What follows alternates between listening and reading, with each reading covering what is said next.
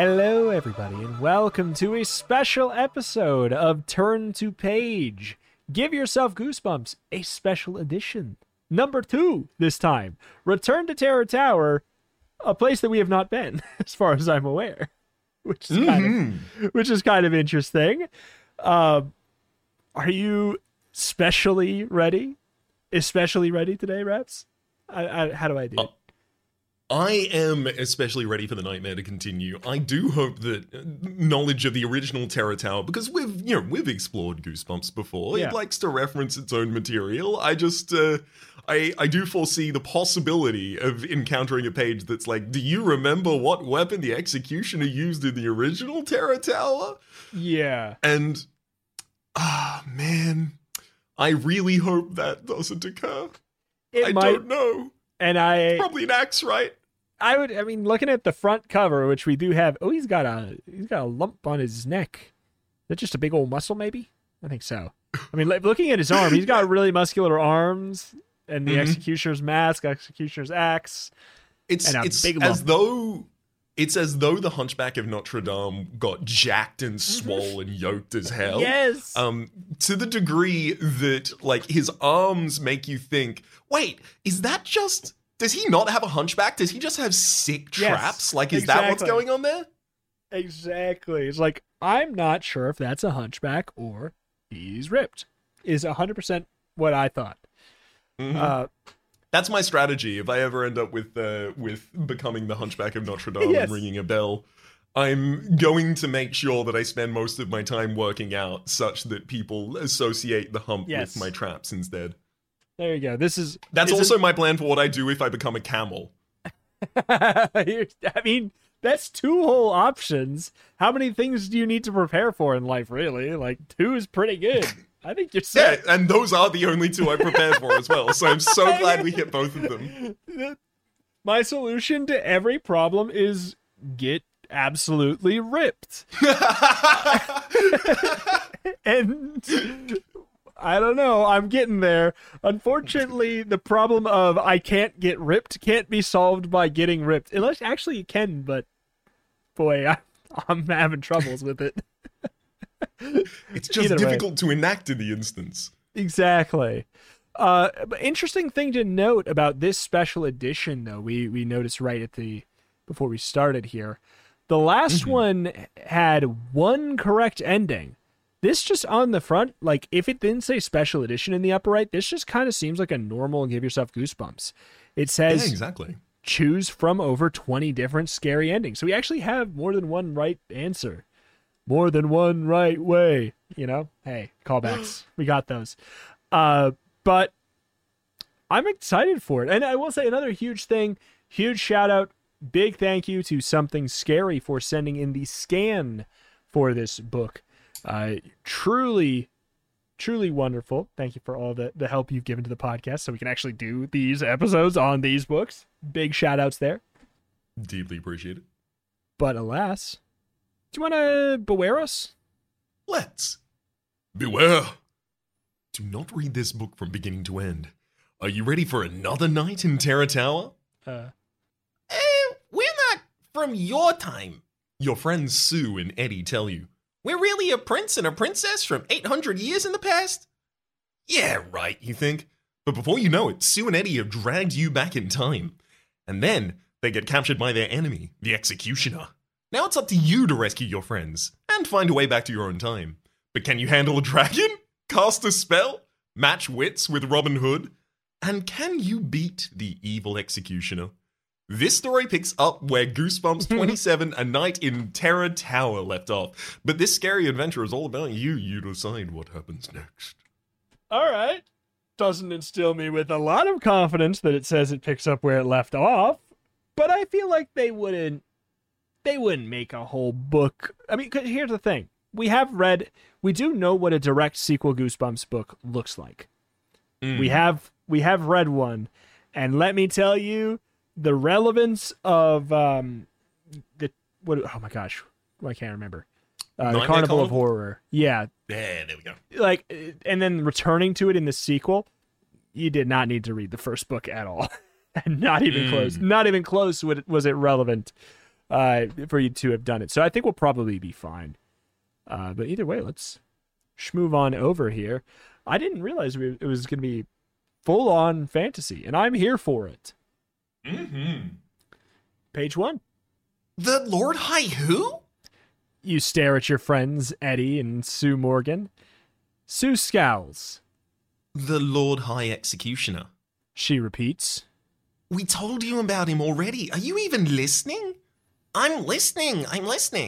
You answer. But this story is a little hard to keep up with. Okay, good. So we are going to get the sitcom coming back from commercial break retelling the same joke so that you understand what's going on. That's what we're going to get. Perfect.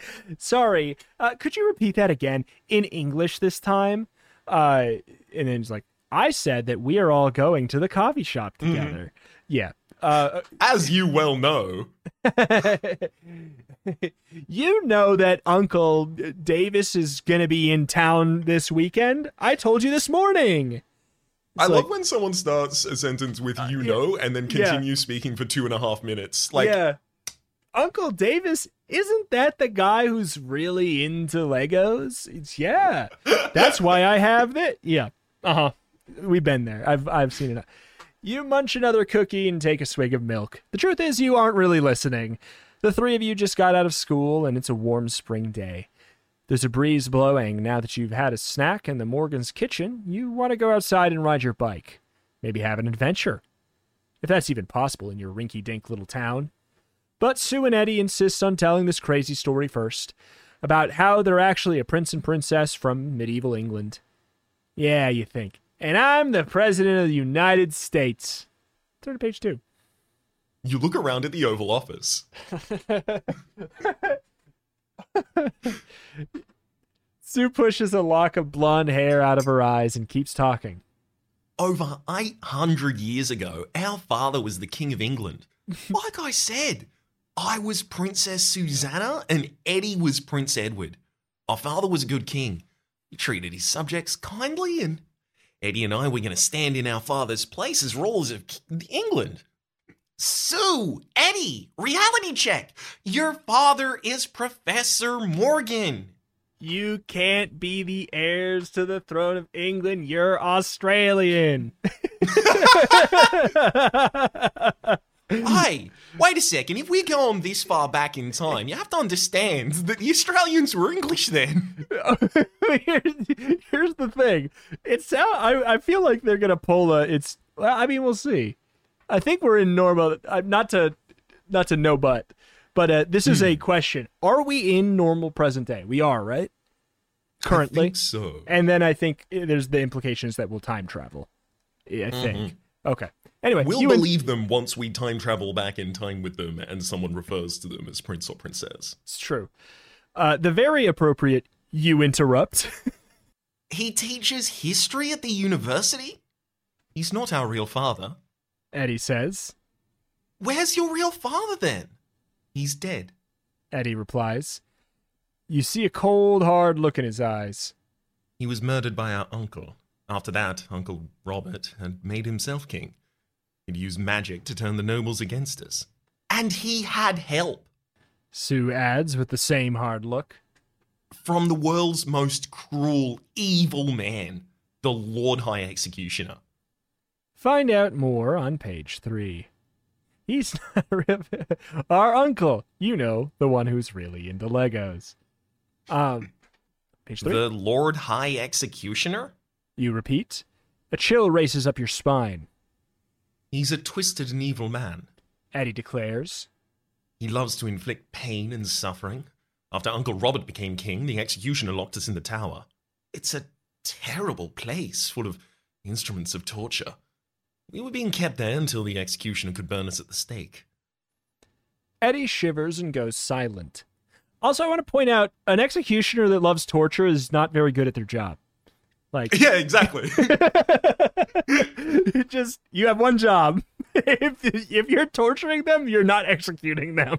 It's like, if I'm if I'm a professional eater, like my job is eating the most hot dogs in the entire world, I also don't want to be good at food fighting. Like these feel antithetical to one another. It's like can you be pretty good at both of them? Sure, but it's gonna mess up the flow. You're gonna have to run over and then pick up the hot dogs and eat them again. It's like there's a whole mess. Anyways, Eddie shivers and goes silent. Sue picks up the story. Our father's wizard, Morgred, rescued us. He sent us to this time, to your time. We were in London, but the executioner followed us. He kidnapped us and took us back to the past. And he almost killed us again. Morgred saved us for the second time, and he brought us back to this time again. Then we moved our way to the United States, and Morgred stays with us and pretends he's our father. When she finishes, there's silence in the room. It's a crazy story, and you're beginning to think that Eddie and Sue believe it. Does that mean your friends are crazy? Maybe you should get out of here. There's still plenty of time to go for a bike ride. Or maybe you should stay with your friends. You hit the open road and pick just a different story. Page 53. If you hang out with Eddie and Sue, turn to page 105. Look, I understand that you're very traumatized by this experience you just had and you're trying to explain it to me in an exasperated fashion. But I gotta hit the open road, baby. I want to feel the wind in my helmet. Could I offer you an alternative? I leave on my bike. It's just, it zooms into the character's head, and as soon as it gets past the skull barrier, it's just, I want to ride my bicycle from Queen. His bicycle race is just playing. Yes. There's only one royalty that I'm into. And then the other option is if you hang out with Eddie and Sue, turn to page 105. I think we should do that. I think it's a pretty safe bet that we should do the story instead of just, play D&D like someone who's just like, yeah, wouldn't it be funny if I just didn't? What if I know that the big bad's over that way? What if I just, didn't? Yep. Every party has one, possibly two people who act in that way a couple of times over the course of the campaign. And the trick as another player or the DM at the table is to try and figure out, okay, how do I twist that person into accepting to eat their vegetables, right? How do I put a little crumb in this that they will actually bite on? Exactly. Yeah. Anywho, you've been hanging out with Eddie and Sue a lot since they moved onto their block. My God. Eddie and Sue a lot since they moved onto your block 2 months ago. They're cool. Sue is in 6th grade with you, and her brother Eddie is in 5th. You would know if they were nuts, wouldn't you? We aren't nuts, Sue says, almost as if she's reading your mind. I know it's all hard to believe, but every word's true, and now we need your help. My help? You say. What for? We have to go back to our time, Sue answers. And we want you to come with us. Why do you have to go back? You ask with a smirk. Because Morgred has used his wizard powers to look into the past. Eddie explains. Uncle Robert is treating our subjects terribly. People are starving. Anyone who complains gets dragged away by the king's red and black uniformed men. To the tower. Ugh. Eddie shivers, and Sue squeezes his arm. She looks at you. We have to go back and free our subjects. We have to find a way to get King Robert off the throne. It's our royal duty. And we need someone else to help us. Eddie adds. Someone the Lord High Executioner's men won't recognize. Someone... Sue says. Just like you. Not to sell herself short, but if that's the only criteria, I think someone who lives a long, long time ago might not recognize anyone from this time. But, hey, go to page 76. What if you took back someone capable, muscular, armed, equipped, trained, just ultimately not a 6th grader? Yeah, I was going to say not in 6th grade. I don't know. Maybe. Qualifying factor number 1, not in 6th grade. 2, size of trapezius deltus. Yeah. Just I don't know. Just get a ninja warrior contestant.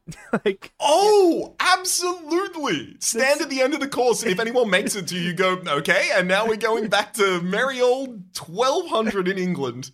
Perfect. You're going to help me save my kingdom. What? Whoop. How much do you believe in the Magna Carta? Just quickly. Good enough. Come on. All right, 76. Me? Go to England 800 years in the past? You laugh. Why not? I was thinking of taking a bike ride, just hitting the open road, but a little time travel might be a nice change of pace. Sue sighs. I know you don't believe this. She says. But you will in a minute. I have proof. She digs into the pocket of her jeans. Then she lays 3 smooth white stones on the table, each one the size of a chicken's egg. These are the stones that Morgred used to bring us to this time. She tells you. You decide to play along. Maybe Sue and Eddie are going to pull some elaborate magic trick. That'd be great. By the way, You pipe up. where is Morgred? Is he coming to our little trip to the past? No! Eddie and Sue shout at once. He can't know our plan. Sue explains. It's way too dangerous. He only told us what was happening to scare us into never going back. I see. You tell them. Well then, use the stones. Let's go. Go to page 120. Oh, God. 8? I believe 9. it was 9. I think so, too. All right. We have to prepare first. Sue replies. There's a limit to how much the stones can transport. Like, you can only take 3 things with you. 3 things? You repeat. Like what? Anything that might come handy in a fight. Eddie suggests. Or that might get the people to follow us and help overthrow King Robert. Sue adds. Your beat-up green book bag is lying on the floor next to your soccer ball. You unzip the bag and dump out its contents. Besides a couple of school textbooks and half a peanut butter sandwich, this is what you see. It's not the ham sandwich from the book. Ah. A pocket flashlight, a tape player, a pair of sunglasses, and a soccer ball. What would you bring if you were really going back in time? Choose 3 of these 4 items. Ooh. It says turn to page 136 to write these down. I'm assuming that's the inventory page. And then turn to I'll just page track that. 104. Pocket flashlight, a tape player, a pair of sunglasses, and a soccer ball. So it really is just which one are we not bringing? Mm-hmm. How about we treat this like a draft system? We'll each pick one until one's left. All right, I'm going to take Obviously, one person gets 2. a pocket flashlight, tape player, a pair of sunglasses, and a soccer ball. What are you going to take? Half a peanut butter sandwich. I'll let you go first because you had the draft idea. I am going to offer the pocket flashlight as the first thing to take, because if I need people in 1200s to think that I'm a wizard, or god, or some such, I'm going to produce light from an otherwise inert, non-flammable object. Mm-hmm. Similar thought process. I think the tape player sounds good to like it. The thing that they do in like teen, escapade movies where like if they play a sound and it'll trick somebody, it could like actually work if it was 800 years ago because they they would not assume. What's that? Is that the voice of the king I hear? Actually, Yeah. no, it's too low quality. That must be a non-lossless recording. Exactly. They clearly did not use ALAC. Yeah. I they lack. think our final option here should be the pair of sunglasses. Here's my argument. Yeah. What if we looked really cool?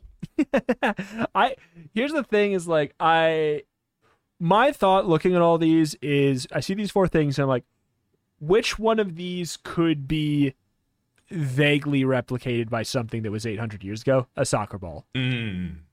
Right? Like not like it's not going to be exact, but we could find something similar. Like it's less likely that we're not going to find a flashlight unless we learn magic. We can't make a tape player. Sunglasses, I feel like it's likely that we're going to be in a situation where it's like you're trying to look at this, but the light is too blinding. Put on sunglasses. I'm like, where is it going to be for soccer ball? It's like it's just if they're going to want to pull a fast one, you'd be like, you need to, defend yourself in combat, kick the soccer ball at him. But it's like, I'll just throw a rock at him. Yep. It would be better than kicking a soccer ball. I've been hit by many soccer balls. The last interaction I had with the soccer ball was it squarely smacking me in the face. And you're still alive. So. Barely. Yeah, but I'm just going to say, a rock at the same speed might have hurt more. So. Well. Depends on the size of the rock. It wouldn't have. A rock at the same speed, I'd have been dead. Yeah, well, it would have hurt really bad for an imperceptible amount of time. Exactly. That's grim. Let's turn to page 104. Let's do it. With our flashlight, our sunglasses, and our tape player. You stuff the 3 items into your book bag. Are you ready? Eddie asks. Yup. You reply. Give me one of those rocks. No! Sue screams so loudly that you almost jump out of your seat. The stones are dangerous. She adds gravely. When the spell takes hold, you'll probably feel strange, but whatever happens, don't touch the stones. Is that clear? Yeah, sure. You answer. This must be part of the trick. All right, Edward. Sue tells him. You start. Eddie places the first stone in his palm. Then he places the second and third on top of it until they form a small tower. You notice that the stones are glowing. Cool. They're coated with glow-in-the-dark paint, you think. Eddie begins to chant some corny spell. Movarum, Lovaris, Movaris! He calls out. Then the stones suddenly explode in a flash of blinding white light. Blink and turn to page 80. Put on your sunglasses. Imagine they got use immediately. I'm going to quickly record Movarum, Lovaris, Movaros. Okay. Because that could easily be relevant in the future. Oh, yes. Do you remember the incantation? A. +1 to you. You get a point of inspiration. You're blinded. A force like an invisible hand squeezes the air out of your lungs. You gasp for breath, fighting to stay awake. The room is spinning. Fear and panic fill your mind. Whatever's happening is no game. But what is it? Magic? Through the white haze that covers your vision, you can make out Eddie in front of you. The 3 white stones are still in the palm of his hand, glowing fiercely. The stones, you think. If I knock them down, whatever's happening will stop. We had one rule. With all your might, you struggle to lift your hand and knock away the stones, and then you remember what Sue said. Whatever happens, don't touch the stones. You hesitate. Sue told you not to touch them, but you feel like you're choking to death. You gotta stop this. What should you do? Knock down the stones or obey the warning? I am gonna be so mad if we're supposed to knock them down. Yeah, I'm going to obey here, and if I die, I'm going to be furious about it. For an imperceptible amount of time. Exactly. I'm going to die mad. I shouldn't laugh. I'm sorry. No, don't. No, please don't. Eddie and Sue told me I'd feel weird, you think. I just didn't believe them. You realize you'd better not touch the stones because the thought hits you hard. You really are traveling in time. You're shocked, scared, and amazed all at once. Then you don't feel or see anything. The next thing you know, you're waking as if from a deep sleep. You slowly open your eyes, lying on a lumpy, scratchy mattress. You guess it must be filled with straw. You glance up. The ceiling of the room is made of straw, too. The walls are stone. Pitchforks, wooden rake, and a hoe hang from the hooks. There's a fireplace with a pile of peat stacked nearby. A rough wooden table, 2 chairs, and the bed you're lying on are the only other things in the room. This was very much like we just got explained an escape room. Mm-hmm. But I feel like, I'm curious, it'd be fun if it was relevant for us to know that information, but I feel like it won't be. You take a deep breath. Sniff, sniff. What a stench. Smells like a barnyard in here. Sue and Eddie really did it. You marvel out loud. There's no mistaking that smell. I must be back in the Middle Ages. You glance around the hut again. Hey, where are Eddie and Sue, you think? Search for them on page 64. Man, what a distinct smell. It only existed once. Ah, yes. That smells like the rotting manure of an animal that was born in 1161. Yeah. What's that smell? It's a smell I recognize from my time. That must mean it's only found 800 years ago. It smells like a barnyard that I've been to. It must be from 800 years ago. I only recognize this smell from the medieval theme restaurant on the main street. Imagine them committing to the theme so hard they just have manure everywhere. How the hell did they get that I would have to past? appreciate the commitment. How did they get that past the health inspectors? How did they do it? Oh. Anyway, 64. You managed to sit up. Eddie? Sue? You call. Where are you? Are you all right? There's no reply at first. Then you hear a soft grunting noise, almost as if someone's trying to talk. Eddie? You manage to call. Is that you? Sue? Are you hurt? No answer. All you hear is the same muffled sound.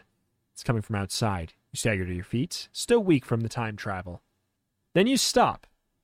You don't know what that noise is, and you don't even know where you are. Who knows what's waiting outside the hut? What do? If you go outside, 97. If you stay where you are, page 40. I mean... Do you have a strong feeling?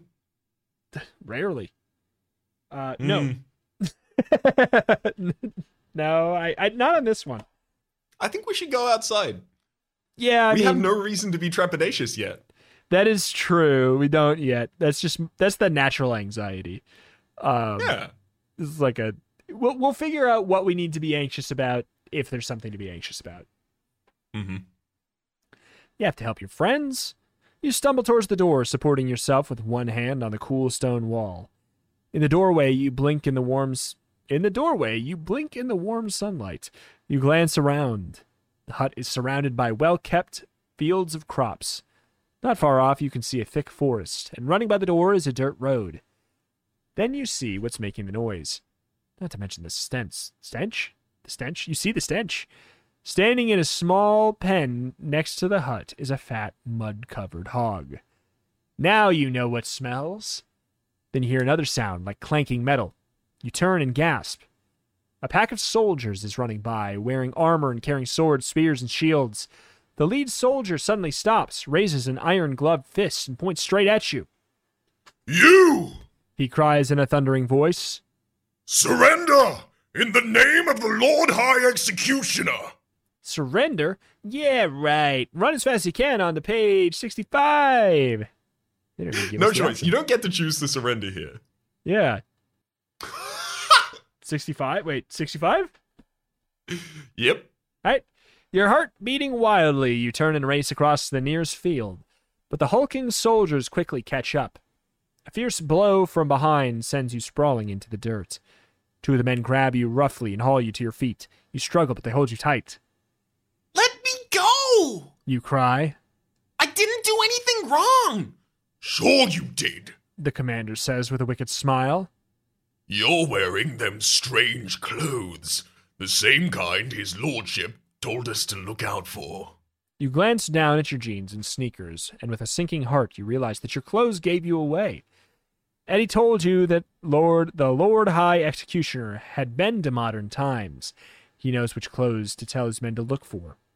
Don't worry about your clothes, the soldier sneers. His lordship will give you something else to wear when you're in the tower. Like maybe a shirt full of spikes and nails. Oh, the soldiers guffaw. As they drag you away, you know you've failed even before you begun. And soon you will know what it means to be a prisoner in Terror Tower. The end. Well, that ain't great. We did it. We truly got absolutely owned by going outside. This is why I don't do it. For what it's worth. It's true. This reason in this Goosebumps books right now is why I haven't done it my whole life. That's right. But I also like the audacity, dude. Like, you go outside, you find out what the noise is. It's a pig. And then also, here's the thing that kills you. Yeah, it's a pig, but the Lord High Executioner is out here and murders you. Yeah. Anyway, page 40, this is not going outside. You step towards the door, but then you catch a glimpse of your jeans and sneakers. I can't go outside like this, you think? Your heart is beating quickly. Eddie and Sue told the truth about the time travel. That means their story about King Robert and his scary sidekick, the Lord High Executioner, is also true. You're in real danger, and any mistake could mean death or a living death in the tower. A non-executioning from the High Executioner. You peer around the room.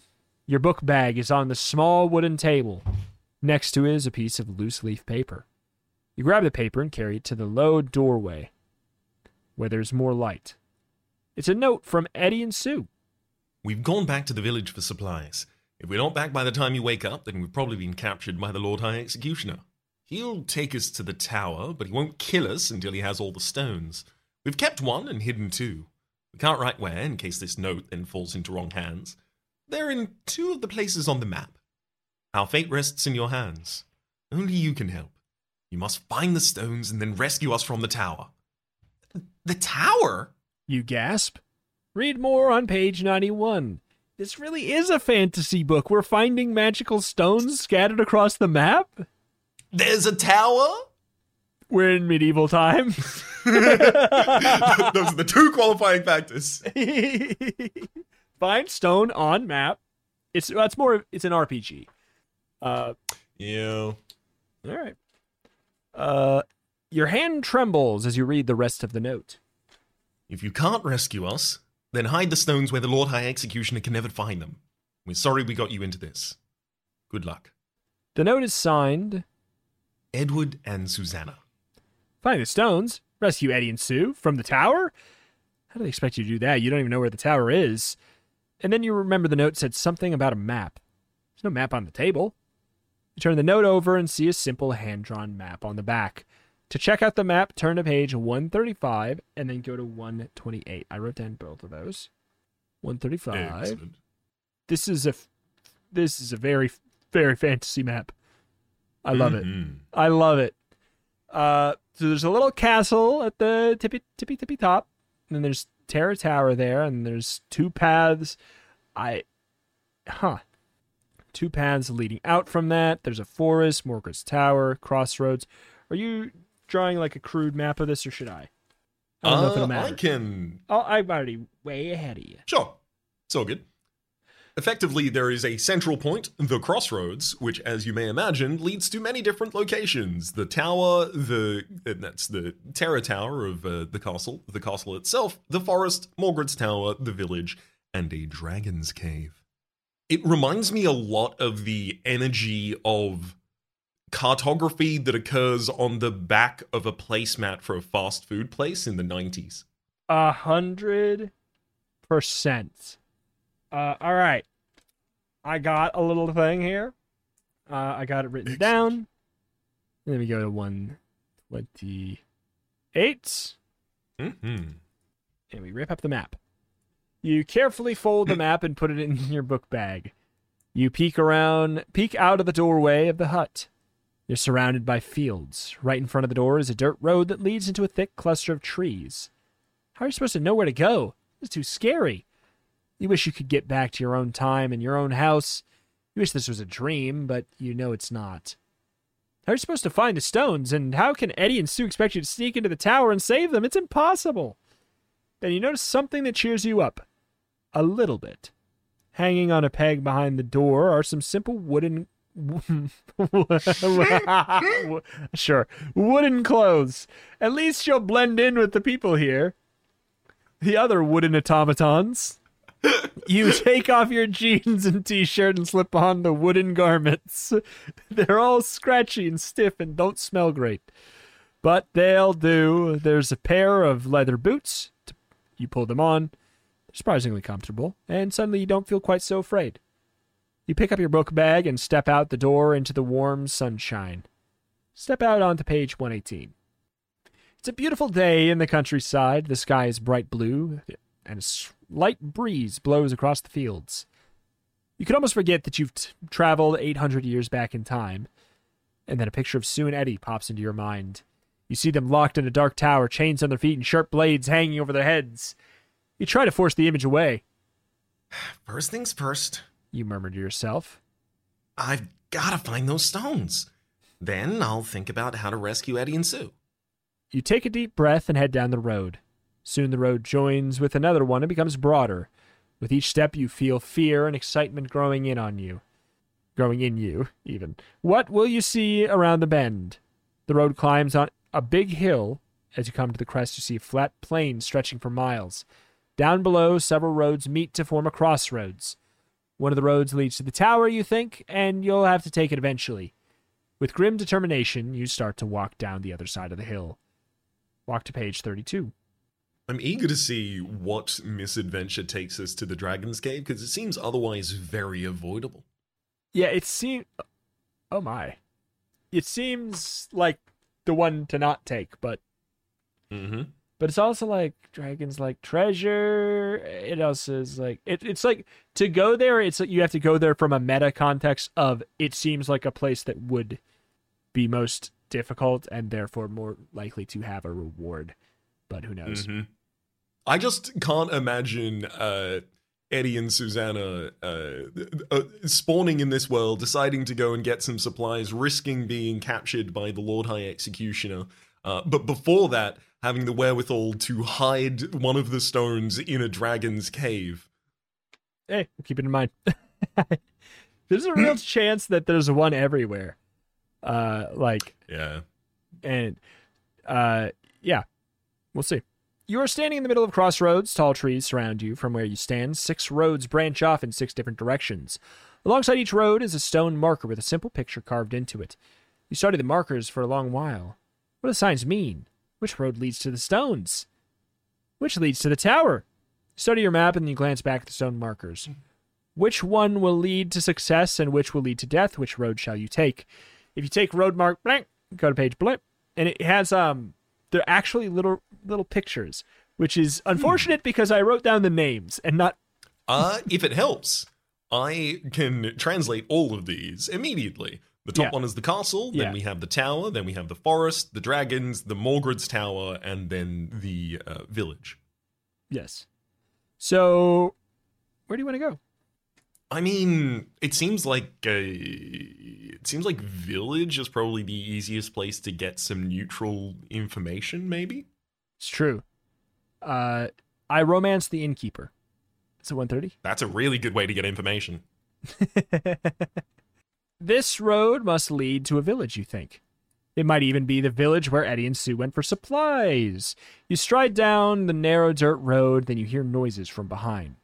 Men shouting, metal clanging on metal, horses neighing. You don't know who's coming, but you want to be able to see them before they see you. Quickly, you haul yourself out of the mud and scramble onto the high, grassy shoulder of the road. You crouch behind a few scraggly bushes. You're just in time. A troop of heavily armored knights appear around a bend.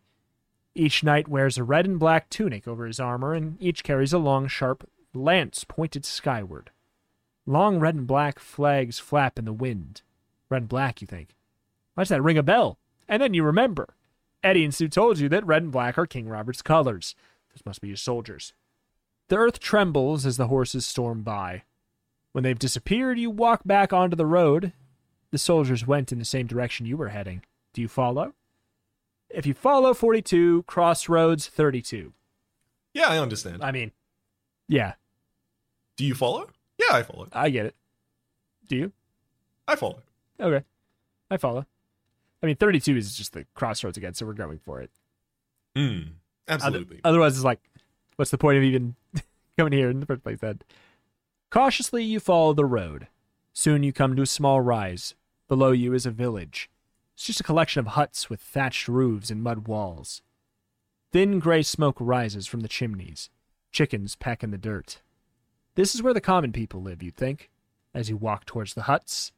I wonder if Sue and Eddie came here. They might have left one of the stones with someone they trust. The road leads into a square of packed brown dirt at the center of the village. Just as you reach it, you hear shouting and scuffling. Soldiers? You brace yourself. Then a pack of 7 or 8 kids comes racing around the corner of one of the cottages. Some are really young, but the oldest one looks like a teenager. They're all wearing tattered clothes covered with soot and grime. Who's that? Screeches one of the little kids. The whole gang stops. Quickly, they fan out and form a ring around you. Oh no. Before you know it, you're surrounded. They stare at you silently, and you stare back. What should you do? What should you say? How will all these kids from the Middle Ages react to a stranger? Turn to page 89. All the kids are wearing red and black. I'll never understand. They've formed a dance circle around me, but I don't know how to do the orange justice, so I'm just gonna floss. Shame. Shame. They would have actually been on your side if you did the orange justice, but if you floss, they actually take offense. Yeah. What are you talking about? The state of our dental healthcare system? Die! The kids of the medieval ages will remember this. You turn slowly, sizing up the gang of kids, trying to guess what they're gonna do next. They look grim. Must be one of the king's spies, Says a girl about your age. sent here to take more of our food. They all mutter angrily. A few pick up rocks. The oldest boy takes a step towards you. He's at least a foot taller than you, and his arms bulge with muscles. Hey! Wait. The oldest boy, he's a teen? He's a teen, and he's got arms bulging with muscles? Is this the absolutely ripped child that we were playing as in Twas? This is Yoked as hell. Yeah. Hey, he barks. What are you doing here? It's be our place. You stammer, trying to think of an answer, but your mind is blank. You begin to move your arms forward, back, side to side, forward, back, side to side. The boy takes another step forward. His face is covered with grime. His long brown hair is matted behind his ears. He also smells like he's been spending time with that pig back at the hut you woke up in. The boy grins at you with his yellow teeth. It's a nasty grin. Not friendly. No floss. You get ready to run or fight if you have to. And then the boy's grin gets even wider. Know you any good games? Ever games on your phone? He asks. If you have this soccer ball, go to page 81. If you don't have the soccer ball or have the ball but don't want to use it, go to page 62. Interesting. 89 to 81, 62. Soccer. All right. I'll keep that in mind. So we have to go to 62. It's the only thing we can bring. Of course, the first choice we get that has to do with the inventory is the only thing we didn't bring. Mm-hmm. You don't have time to play games with these kids. Sorry, You answer. but my backpack was full. I can't play now. I have homework to do. He stares at you. Homework? He asks. What is homework? I mean, hey. It should just, can't you? You'd assume, if you just heard that, you'd assume it was work you would do at home, which surely these kids I know do. about yard work. I know about field work. What's homework, though? Yeah. Deduce, child. Deduce, ripped child. Deduce. The big boy turns and wanders Put off. all of his stats elsewhere. I mean, we relate. Most of the kids follow him, but 2 stay, a boy and a girl who both look about your age. Homework? The boy says, squinting at you. He scratches his head with a filthy hand. I knows a place you can do homework. Come with me. It's not far. He grins, but his teeth are yellow, and there are a couple missing. But his smile seems friendly, Don't go with him. the girl says. His place is on the other side of the village. If the king's soldiers spot you, they will stop you and question you. And if they don't like the answers... She makes a cutting motion across her throat with her index finger. She's right. The last thing you want to do is run into some of the king's men. Maybe you should find a place to hide out. But that won't help you find Eddie and Sue. Maybe you should follow the boy. You could ask him some questions. To go with the boy, 125. To hide, page 7. I'm gonna go with the boy. You go, boy? Yeah. 125, page 7. Gotcha. I'm a naive, trusting sort until given the reason not to be. Okay. Okay. You nod to the boy. I'll go with you. The grimy boy grins. He pulls you down a narrow dirt lane. Soon you come to a tumble-down cottage surrounded by a muddy yard. Hey, door! The boy shouts. Immediately, a tall, very strong-looking man stoops under the low doorway. His bald head glints in the sun, and his narrow brown eyes stare at you in puzzlement. Who's this? He growls at the boy. Someone who wants to do homework. The boy exclaims. The boy's father turns his heavy pink face towards you. You like homework, do you? He says with an evil grin. You suddenly realize that people in the Middle Ages have a different idea about homework. In a flash, the big man lunges at you and seizes your shoulders in a painful iron grip. We've got plenty of homework here. He says. He points to a hoe lying in the mud. Pick it up. He shouts. Do your homework, and don't try to sneak off. You stare at the large muddy field. You can't even believe it. You traveled all the way to the Middle Ages to wind up working as a field hand. You struggle to lift the hoe, and as you do, you have a shocking thought. For the first time in your life, you wish you were doing homework. The end. Well, You know I what? mean, I think it was actually fair. It was a misunderstanding. I could trust that person. They just thought I was willing to sell myself into indentured slave, servitude for nothing. yeah. Just for a wish of wanting to do more labor. Yeah. They didn't know any better. More or less, we basically.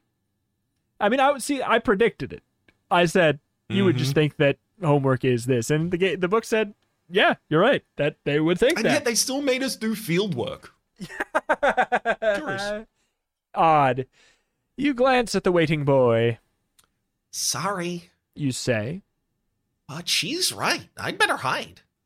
The boy looks disappointed. He shrugs and walks away. You turn to the girl. Where are the soldiers? You ask. Everywhere. She says. They come at all times, taking our food, demanding more and more. It hardly pays to work the fields anymore, and we're all hungry. A look at the girl's gaunt face shows you that she's telling the truth. You begin to realize why Eddie and Sue had come back. But why don't the people just rebel? You ask. The girl grimaces. The king's spies are everywhere. If anyone says anything, they haul them off to the cursed tower. Once that executioner gets his hands on you, you're as good as dead. Apparently. She lowers her voice. Me own father was taken away last year. We never heard from him since. I better get out of here. You mutter. Where? But you don't get a chance to finish. At that moment, you hear rough voices nearby and the sound of a chain-mailed fist banging on the door. The girl's face freezes with fear. Quick, hide! She hisses. They're searching the village. Hide on page 131. They'll know you're a stranger. The girl whispers. Get out of here, now! You hear the sound of heavy footsteps moving from door to door in the village. The girl suddenly turns and dashes out of the square, leaving you alone. You start to follow her when the door to the nearest cottage pops open. A round-faced woman with long red hair pokes her head out. Here, you. She calls softly. You don't want to get seen by them, do you? Get inside and I'll hide you. The woman's face is worried. She motions to you with a plump hand. You hear the soldiers getting closer. Any minute they'll come around the corner. You don't know if you can outrun them, but can you trust this woman? If you trust her, turn to page 73. If you run away, 27. I mean, trust until trust broken? Exactly. 73. I can fix her, you think. I can trust her, you think. She's putting herself in danger by hiding me. Maybe she feels sorry for me. You rush into the small cottage. The woman slams the door shut after you. Quick! She whispers hoarsely. Hide in the kindling basket. She shoves you towards the back of the room, where a large wicker basket stands against the wall. Thank you so much. You begin, but she motions you to be silent. She helps you climb into the basket, then she drops the lid into place. You're in the dark. The twigs in the basket poke you in a dozen places, but you don't dare move. Through the sides of the basket, you hear the woman shuffling around in the cottage. Seconds later, you hear a heavy chain-mailed fist pounding on the thick cottage door. Open up in the name of the king! Booms a loud voice. All right, you don't have to shout. The woman says. You hear her open the door. Wonder what clever trick she's going to use to send them away, you think? I've got the one you're looking for. You hear the woman say matter-of-factly. All wrapped up and ready to go. Turn to page 57. I'm going to say that this is a double bluff and there's a meal that she's prepared. Okay. Oh no! The woman betrayed you! Oh no! The lid of the basket is thrown back and you stare up into the faces of 5 armored soldiers and they all laugh wickedly. You feel icy terror spread through you. You've been captured by the king's men. Won't take long for them to figure out that you're not from this time, and then they'll hand you over to the Lord High Executioner. And that means the tower. Hey! The woman yells angrily as they drag you outside. What about me rewards? The commander flips her a dull copper-colored coin. She snaps it out of the air and squints at it. I got 3 times this for the last one, she says. The price has gone down. The soldiers laugh harshly. The last one? You blurt out. The soldier chuckles. Princess Susanna. You gasp. This woman betrayed Sue, and you fell into the same trap. With all the guards, there's no chance of escaping. As they tie you to the back of the horse, you can't help your next thought. The woman got 3 times as much for betraying Sue, so what am I, chopped liver? The end. I like that. Mm-hmm. I We're like also that end. worth a third of the royalty of this nation. That's pretty good. That's like really good. That is true. That's a good get. All right, 27. Can't trust her. I can't fix her. Even if this woman really wants to help you, her cottage doesn't seem very safe. The soldiers are sure to search it. The girl who warned you probably knows a safe place to hide. You decide to follow her. You shake your head at the woman in the doorway and run aside. The visual of that is so good. That's such a good visual. No. And you run as fast as you can down the town square. As you rush down a path between the 2 fields, you can hear soldiers shouting. They've spotted you. You race down the narrow path. The sound of the running men and the hoofbeats tell you that the soldiers are close behind. You don't dare look back for fear of tripping on the uneven ground. Up ahead is as thick as a grove of trees. About as thick as a grove of trees. If you can just reach it, maybe you can find some place to hide. As you get near the trees, you stumble on a rock and fall flat. You lie there, stunned, waiting for the soldiers to catch up and haul you off the tower. I'm sorry. The visual of us poking our head out the door, seeing the woman, she goes, "Come over here, I'll help you." And you shake your head, "No, and then you book it, trip on a rock, and fall face down flat, and stay there? Yeah, we are well within Wile E. Coyote territory. We are a Looney Tune. It's so good. When we ran away, I think we left a dust cloud in the shape of ourselves. Yeah, pretty much. They haul you out. They're waiting to catch up to you and haul you off to the tower. Don't lie there like a fool, Whispers a high-pitched voice. With a shock, you feel a strong hand haul you to your feet. See who it is on page 35. Boy? No. Oh. You peer up at a slender figure in a dark cloak and hood. Come on, then. He whispers. Or do you want to be taken to the tower? You only have a split second to make your decision, but it's not much of a choice. You allow yourself to be pulled into the shelter of a stand into the shelter of a stand of thin birch trees. The man roughly shoves you to the ground. Then he drops down next to you, and the next second a troop of armored horsemen thunder by and on the narrow lane. They're followed by a dozen foot soldiers. You can hear the men grunt as they run down the path. You can hardly breathe from fear. The man next to you claps a hand on your shoulder. Come on then, He says as he gets to his feet. Without another word, he begins to walk deeper into the forest. If he's following a trail, you don't see it. You get up and stumble after the stranger. His face is hidden by his hood, but you notice that he's not much taller than you are. Where are we going? You gasp as you struggle to keep up, Robin's camp. is his only reply. Follow him to page 78. Robin's camp? Could Robin be Robin Hood? You can't remember if there was a real Robin Hood. If there was, when did he live? Anyways, you walk through the dense woods for what seems like an hour. Then suddenly you emerge into a large clearing. In front of you is a small village tucked into the middle of the forest. Neat cottages are built around and sometimes in the trees. Tables are set out in the open, and dozens of people sit around them, eating and laughing and talking. Robin's camp. Your guide says with a flourish. Right then, you make up your mind. You're going to ask this fellow Robin to help you look for the stones. Please take me to see Robin. You ask. Now? The stranger looks almost annoyed. Oh, but we haven't eaten. I've got no time to waste. You reply, a little gruffly. Well, if you can't wait, go see Robin yourself. The stranger snaps.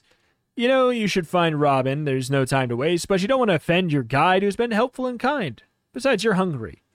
If you go to find Robin, 122. If you stay with the stranger, 33.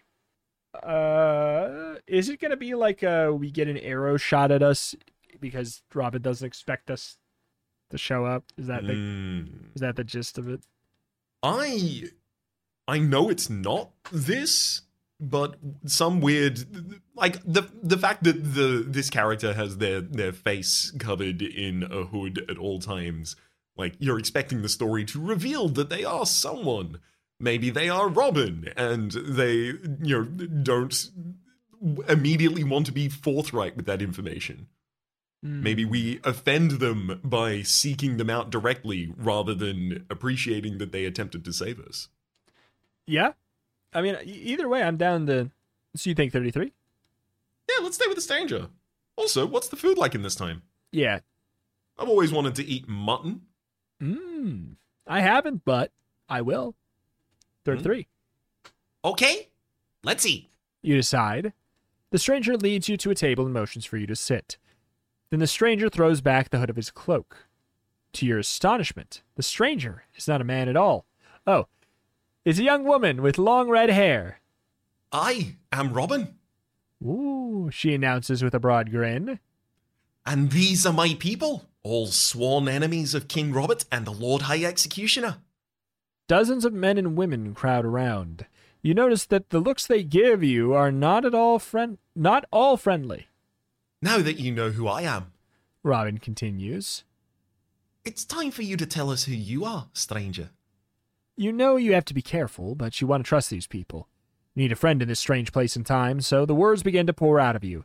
Tell the whole story about Eddie and Sue. They make a couple quips like, well, why didn't they just get like a ninja warrior or something? And then the time travel and how you're trying to rescue them. When you're done, the crowd of people stare at you dumbfounded.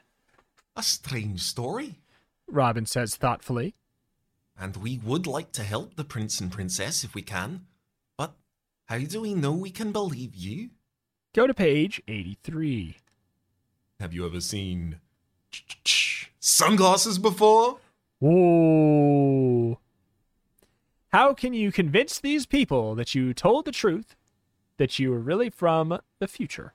You frown. There must be something in your book bag, something that'll amaze them and make them believe make them believe your weird tale. But what? What did you bring with you? If you have the soccer ball, 103. If you have the tape player, 70. If you both choose, we only have one. So page 70. Exactly. Also, and also if we try and demonstrate the future. Exactly. Behold the futuristic technology of the orb. Oh my god. You take the portable tape player out of your pocket. This is from the future. You proclaim confidently. You step to the nearest person, a young woman. You slip the headphones over her ears and switch on the tape. You see? You start to explain. It plays help! The woman screams and snatches the headphones from her ears. I heard demons? That box is black magic? No. You assure her. It's all very scientific. See, there's magnetic tape, which... But your words are drowned out by the screams of the people. Witchcraft! They shout. Burn the witch! I'm not a witch! You wail, turning to Robin. She glares at you with shock and anger. Take the witch away. She commands. A dozen pairs of hands grab you and lift you off the ground. You're tied to the stake with thick ropes. Others pile brush and firewood around your feet. There's nothing you can do, no way to escape. Then one of the men comes up carrying a torch. He's going to set the wood pile on fire. And you remember what was in your cassette player. A homemade tape of your neighbor's horrible band. No wonder the woman thought she'd heard demons. The end. Wait, that's not Now, great. time travel, Yes. totally normal and mundane. But Yes. if you play sound, death. Yes. Time That's travel, witchcraft. not magic. Decidedly Mundane. not magic. So, unfortunately, We without don't the have a soccer soccer ball, ball, so we how have far to- back do we have to go? we have to not. We have to go look for Robin. Ah, yes. Yeah. You don't have time to waste eating lunch. You thank the stranger and stride off through the camp. Doesn't take long before you attract some attention. Hey, A tall man with broad shoulders and thick muscled arm approaches you. what are you doing in Robin's camp? A half-dozen men and women gather behind him. Their faces are grim and angry. I'm looking for Robin? You reply. Are you? The man steps closer and squints at you. And who be you to look for Robin? One of the king's spies! Someone in the crowd shouts. Oh, from the Lord High Executioner. But I'm not a spy! You try and explain who you are, but your story is lost in the shouts from the crowd. Kill the spy! Someone screams. The tall man holds up his thick palm. No. First, we must have a trial. He says. Aye, a trial! Trial by combat! The crowd roars. Before you know it, you're being carried along by the crowd. They take you to a broad, fast-flowing stream crossed by a fallen tree trunk. The tall man hands you a thick staff. Then he jumps nimbly out into the middle of the tree trunk. You have a sinking feeling you know what's coming next. Go to page 58. We really should have brought a gun. Like, it's just... You want to It see... wasn't one of the options. You want proof that I'm from the future? All right. Oh, my. It's just it solves so many problems in 1206, you know? It's true. In 1206, absolutely stellar. Come along, The man calls. He twirls his staff like a baton. knock me in, or I'll knock you in. A dozen hands push you onto the tree trunk. It isn't more than 2 feet wide, and it's all you can do is keep your balance. How are you going to fight off this giant man? He takes a step forward and swings the end of his staff at your head. You manage to duck as it goes whistling by above you. The crowd cheers. This is an internal thought. Hey, you think? Maybe I have a chance to. Your thoughts are cut off by a nasty crack at the other end of the man's staff. Wait, as the nasty crack at the other man's staff hits you hard on the ankle. Your feet go flying out into space. Okay. You grab a tree, but it's no Sends use. your feet into the low Earth orbit. I mean, okay. But it's no use. The last thing you hear before you hit the water is wild cheering. The rushing water drags you along. You fight to keep your head above the surface. Finally, the current throws you up against the bank and you crawl ashore. You lie there panting and spitting out the water you've swallowed, and finally, after a long while, you recover. You haul yourself up the riverbank and find yourself by a small footpath. You follow it. Before long, you are right back where you started, at the crossroads. No. So, Correct. The entire village path, as far as I'm aware, Correct. Needs a soccer ball. Otherwise, you shouldn't go there. Correct. Got it. Village. Hopefully one of these... you know what, actually? I do almost anticipate... what if we go to every location and all of them are like, do you have a soccer ball? Like, it would be really useful if you had a soccer ball. I'm looking for something Where do you wanna black go? and white and spherical. You know, screw it. Let's go to the Dragon's Cave. Let's go to the Dragon's Cave, 29. At this point, you haven't followed this road for more than 10 minutes before you've come to a large wooden sign. The crudely drawn letters are hard to read, but you can make them out. Dragon's Cave. Turn back or die. You want to laugh out loud. Those medieval people are so stupid. They believe in dragons. Okay.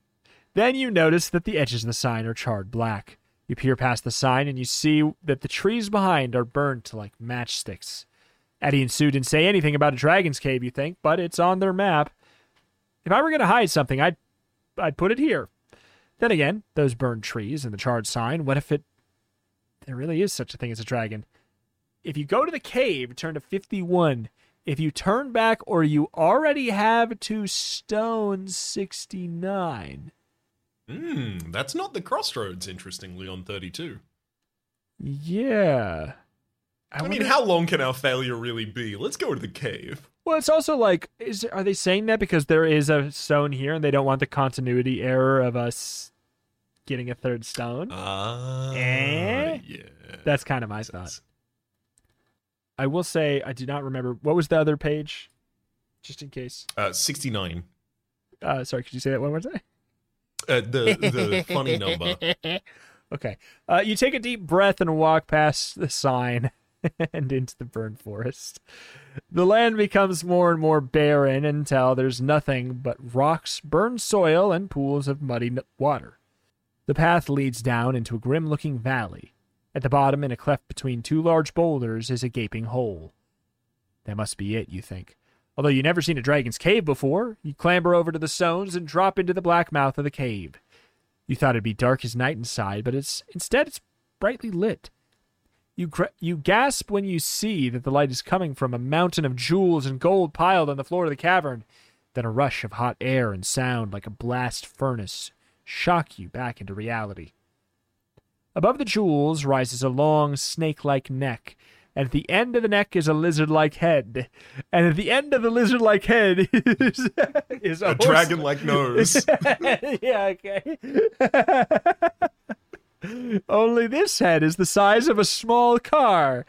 And where the headlights would be on the small car are the nostrils of a dragon. Bright orange and blue flames leap from its mouth and nose as it speaks. Who dares disturb me? It thunders. Whoa! Guess there is such a thing as a dragon after all. Kick yourself on to page 25. Just my luck. She drags a real cheese. I knew it. Like, I didn't believe time travel was real, and then time travel was real, and then I didn't believe magic was real, and then magic was real. But a dragon? Fool me 6 times, shame on me, finally. All right. Slowly, almost painfully, the dragon raises itself from the pile of jewels. It's more terrifying than you could have imagined. It's part dinosaur, part nightmare, part car, part snake, part lizard, all dragon. Its back, legs, and wings are covered with thick, sharp spines, each one taller than you. You're too scared to run. You stand frozen. The dragon's long neck snaps out with terrifying speed. Its huge mouth is only inches away. You almost faint when the smoke pouring out of its mouth. When the smoke pours out of its mouth, you fall to your knees, trembling, ready for the end. There is but one thing that will save you. The dragon breathes in an eerie whisper. More treasure for my hoard. What have you brought me?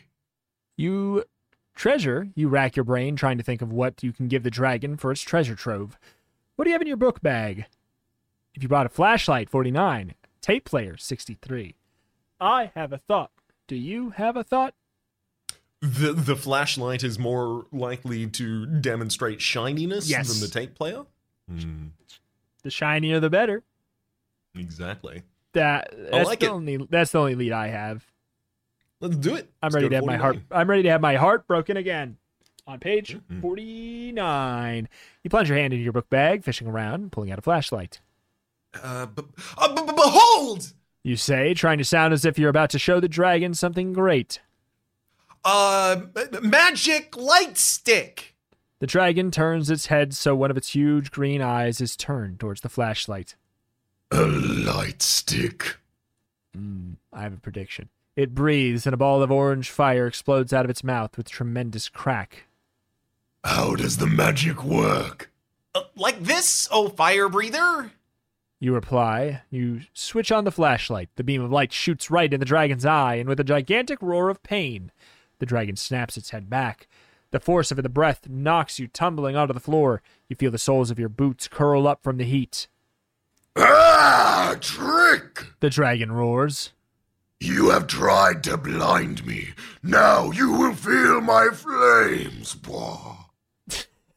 The giant head comes out at you like a freight train car snake lizard. The huge mouth opens. You can smell the sickening stench of the dragon's fiery breath. You turn to run, but as you do, the dragon opens its mouth. When you hear the roar of its breath, you turn just in time to see a gigantic ball of fire flying through the air, and it's headed straight for you. The end. So the tape player? How do you fear that will, I mean, or imagine that will demonstrate we'll something to the figure dragon? it out, I guess. Fair enough. Here, oh mighty breath. You say in a quivering voice. Magic music machine. Your hands are shaking, but you manage to pull your tape player from your book bag. Music? The dragon replies. Maybe it's wishful thinking, but the creature sounds a little less angry. Make music. It commands you. You have to wear it. You explain nervously. You creep up the pile of jewels until you're level with one of the beast's ears. You feel the great neck twitching beneath you. As carefully as you can, you place the earphones on the leathery ear and tuck the tape player inside the ear itself. Then you switch on the tape and hold your breath. Turn to page 117. Nothing happens for a few minutes. The dragon sits there with your tape player in its ear. Then, you see the great lizard's head begin to bob up and down in time with the music. Dragon! You murmur, trying to be polite, but it doesn't seem to hear you over the music from the earphones. Dragon! You shout. Yes? It answers, sounding a little annoyed. I was wondering, You say. in this great treasure trove of yours, you wouldn't, by any chance, happen to have any smooth white stones about yay big? You hold your fingers apart to show him. White stones. The dragon answers. Yes. It seems to me I picked up one of those the other day. I think I left it in the back room. You can have it if you want. Thank you, mighty fire breath. You reply. You start to edge towards a hole in the back wall of the cavern. Don't mention it. The dragon tells you. Its head bops up and down. I love it. Oh, this is a banger. But be careful. It adds. After you get the stone, go up the shaft to the surface. Don't take any other tunnels. Thank you, oh broiler mouth. You cry. You turn and run for the back exit. Go to page 48. You know, I wouldn't stand being called a broiler mouth. I would think that's a step too far. Yeah. You're getting too familiar. I'm gonna eat you now. Yep. Thanks for the tune. Your lunch. All right. You find yourself in a large underground chamber. It's pretty dark, but some light comes down through a hole in one of the walls. You realize you must be near the surface. The cavern is empty except for something small and white that sits in the middle of the floor. You rush to it and pick it up.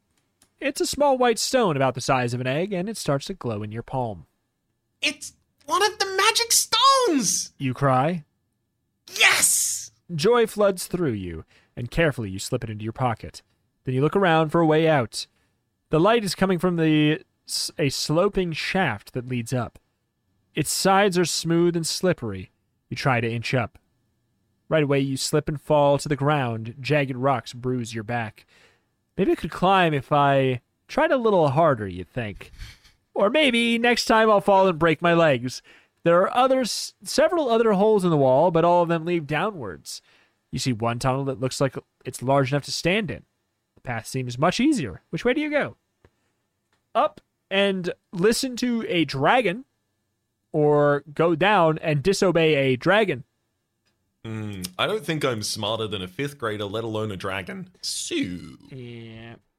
Dragon, tell me to jump. I don't know how dragons and 5th graders compare to one another. I just know they're both smarter than me. I do want to see a dragon on Are You Smarter Than a 5th Grader?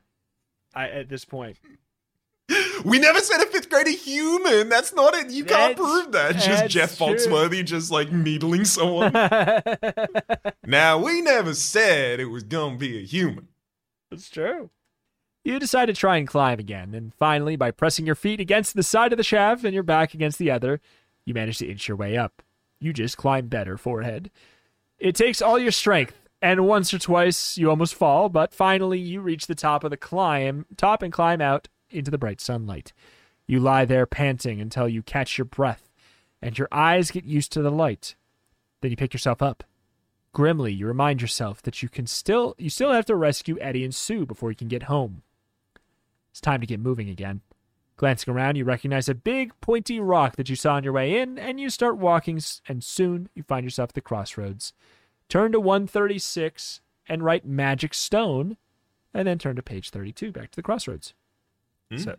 I do like that, there's no reason that you wouldn't be able to go back towards the dragon's cave, but if you did, you would start wondering if dragons exist again.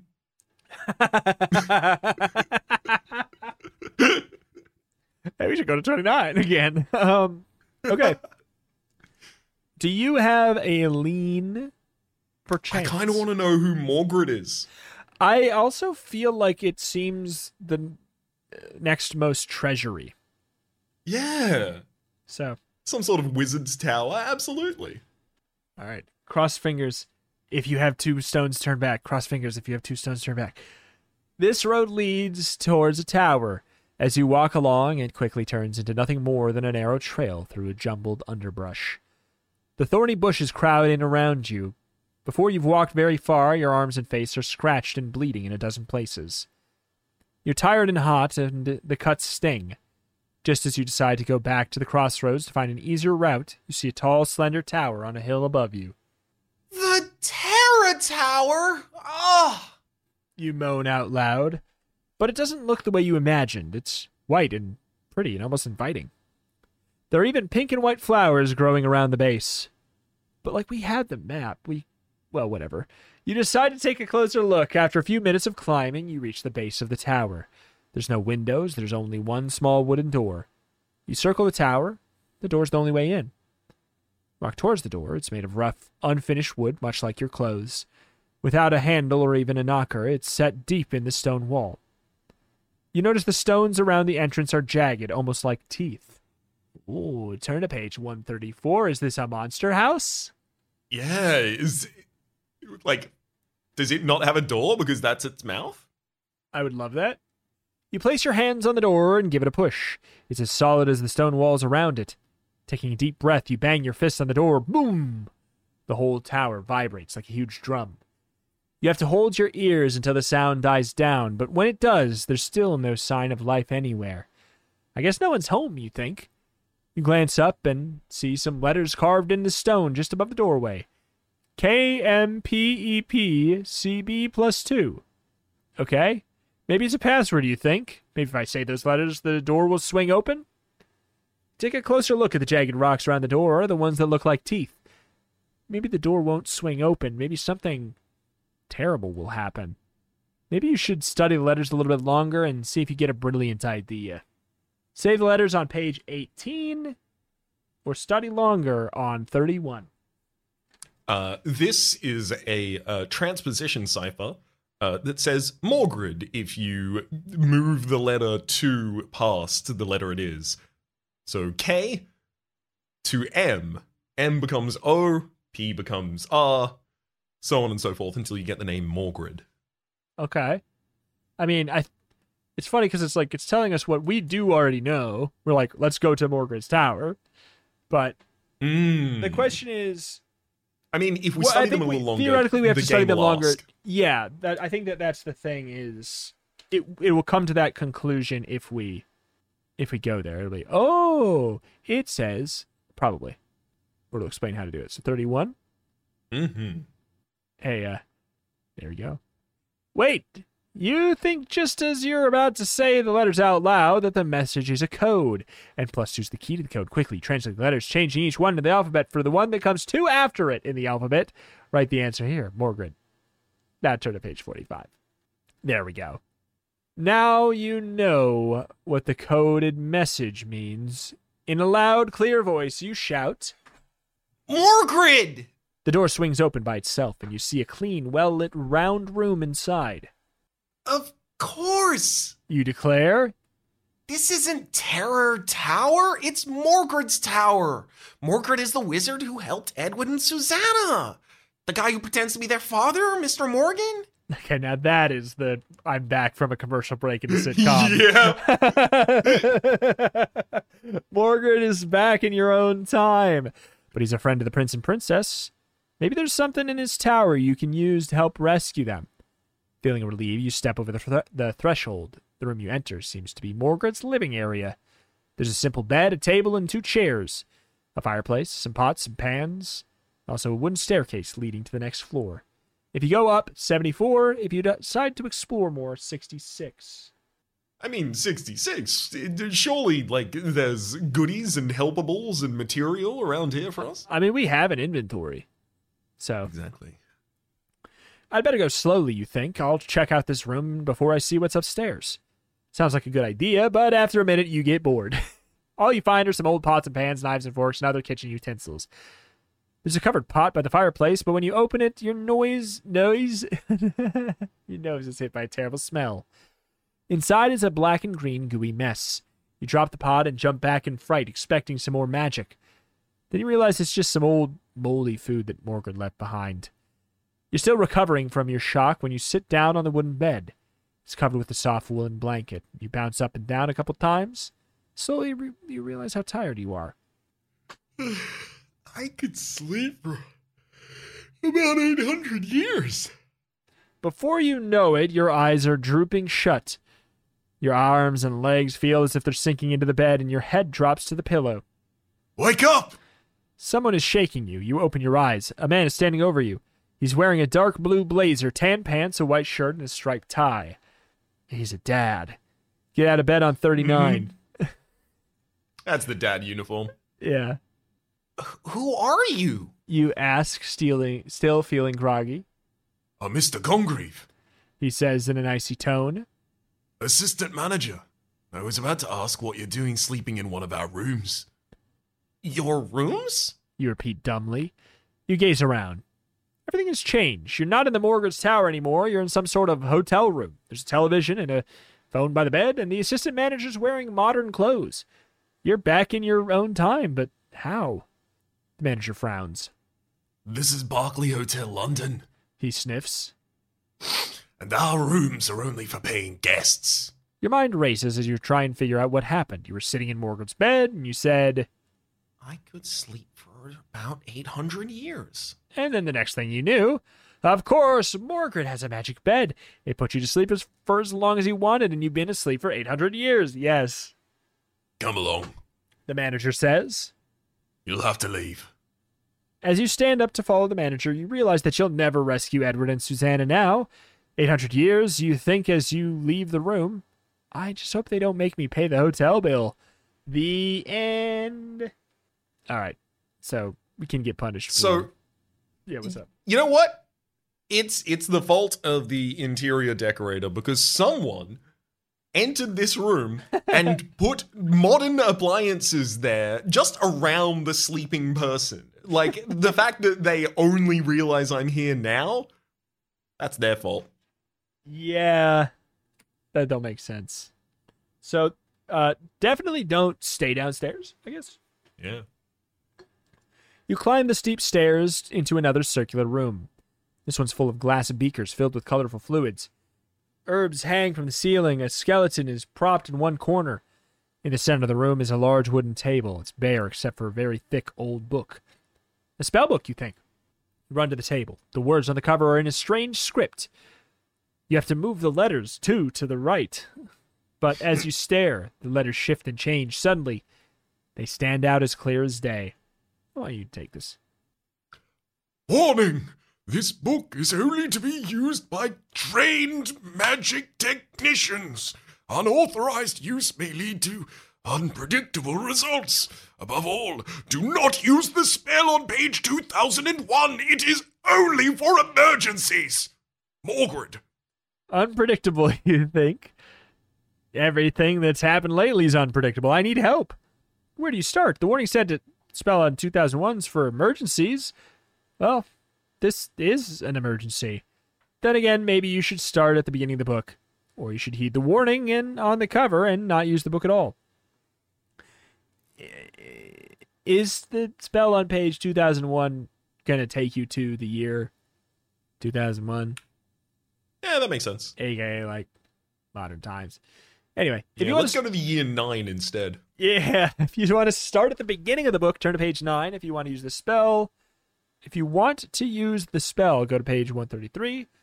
If you don't want to use the book at all, go to 41. May I ask that we pause for a moment? Yeah. Okay. Are you interested in this book at all? I mean, yeah, surely we want to start at the start of it and read a little bit, because there was on the Beware page, will you learn how to wield magic, cast a spell? I guess the spell may be only the emergency page. Yeah, that's But we true. might get some context about it. All right. Let's move to page 9. Yeah. The spells at the front of the book are probably for beginners, you think. Start with one of those. You open the book and peer at the first page. Once again, the letters seem to swirl and shift. Then you can read them. Beginner's spell, it says at the top of the page. Just what I thought. You say to yourself. You read on in Morgred's voice. This spell is for real beginners. It's a good place to start. In fact, it's where everybody starts. Just say it 3 times. This is where everyone starts. How dangerous could it be, you think? You take a deep breath and read aloud the words printed at the bottom of the page. Anthroporum, Schnorumtorum, Paleozoic, Leeuwenhoek. You read them aloud again, and then a third time. Nothing happens. I guess I did something wrong, you think, feeling a little relieved. Then, in a next breath, the room vanishes in a flash of blue light. Travel to page 37. Thud! You fall onto the ground with the impact that knocks the breath out of you. The wooden floor beneath you is now cold, rough stone. It's dark except for the flicker of firelight from nearby. Ugh, Barbara. A harsh voice makes you jump to your feet. You're face to face with a short, very muscular man. All he's wearing is a dirty animal skin around his waist. His hair and beard hang around his shoulders in a long, greasy knot. He waves a stone axe around at you and bares his teeth in a growl. Nervously, you glance around. You're in a cave. There's a large fire in the middle of the floor, and behind the man are a dozen other people, men, women, children, all in animal skins. I'm back in the Stone Age, you realize with dismay. That spell, the book said it's where everyone starts. It meant all people started in the Stone Age. That's not fair. Ugh, Barbara. The caveman roars, lifting his axe. If an anthropologist finds your bones hundreds of thousands of years from now, it'll change the study of ancient man. And my teacher said I'd never amount to anything, you think, just as the stone axe swings towards your head. The end. Okay. I mean, yeah, I guess. Yeah. It is where everyone starts. So, do you want to use the emergency spell or turn Let's away use the from emergency the spell. book? Okay. Oh, absolutely. We can't let that go. All right, 133. Well, it does say it's for emergencies. You tell yourself as you turn to page 2001. This is going to be us many years from now. Welcome to Turn to Page 2001. The instructions on the parchment page are very short. In case of emergency, repeat these words 3 times. SOS 911. That's all, you wonder? You take a deep breath and follow the instructions. When you're done, you brace yourself for something terrible or wonderful. But you jump in fright when the skeleton in the corner begins to talk. Attention! It says, You are an unauthorized spellmaker. You will be removed from these premises. Before you can say anything, there's a flash of blinding white light. Sunglasses. The next thing you know, you're standing back at the crossroads, in the exact place you were a couple hours earlier. It was a magic burglar alarm. You mutter. You take a moment and catch your breath. As far as you can tell, you're still in one piece. Well, you think, I'm back where I started, but at least I didn't turn myself into a frog or something. From out of nowhere, you hear the voice of the skeleton. Not this time. Go back to page 32, the crossroads. I mean, we could also not cast any spells, which is a possibility. We could go just straight back there. It would be like we're going back to the... Yeah. We just go back, so that's 41. You snap the book's cover shut. I'm not messing around with this stuff. You say out loud. Good choice. You whirl around. With a shock, you realize it's the skeleton in the corner that's talking, its jaw clattering up and down. You are not ready for the book. It goes on. But I'm going to reward you for knowing your own limits. The skeleton points a finger bone at a wooden box in the corner. You walk over and study the box. There's an egg-shaped dent in the lid. If you have a magic white stone, you may place it in the dent. The skeleton chatters. And then you'll get a big surprise. A big surprise, huh? Sometimes surprises aren't all they're cracked up to be, especially in the Middle Ages. If you have a magic stone and you want to put it in the hole in the lid, turn to page 94. If you don't have it or you don't want to use it, 69. Put object. Let's put in hole. I think we should interact. I'm hoping it's just a duplicate. Yeah, or if it's like a... Here's the thing, we can always time travel back to not doing it. That is also Let's see. true. I'm game. You say. You pull the magic stone from your pocket and place it in the hollow of the box's lid. Then you hold your breath. A blue light and a small puff of smoke surround the box. As the smoke clears, you see the box is open, and lying inside is a rolled-up parchment scroll. You grab the scroll, then you find the stone which rolled onto the floor when the lid flew open. The scroll spell is designed for general use. The skeleton instructs you. For best results, please use before May 15th, 2001. Thank you for playing our game. You will now be returned to your previous location. Before you can say a word, there's a flash of blinding white light. Sunglasses. The next thing you know, they don't do anything mechanically. They're just like so your eyes don't hurt from all this flashing. The next thing you know, you're standing back at the crossroads in the exact place you were a couple hours earlier. In your hand is the scroll, and you carefully place it inside your book bag. Add a magic scroll. Okay. That's probably going to be relevant in one of the later areas for procuring a thing. Perhaps. Where would you think it would be most useful, though? Maybe the end, to be honest. Well, Currently, it's Forest, Tower, and Castle are the only three we haven't tried directly to which go to. the tower has to be the final thing, right? Yeah, that makes a bunch of sense to me. So it's Castle or Forest. It's shot in the dark, 50-50. Can't possibly make a mistake. Wait, and also, I will say, little bit of metagaming.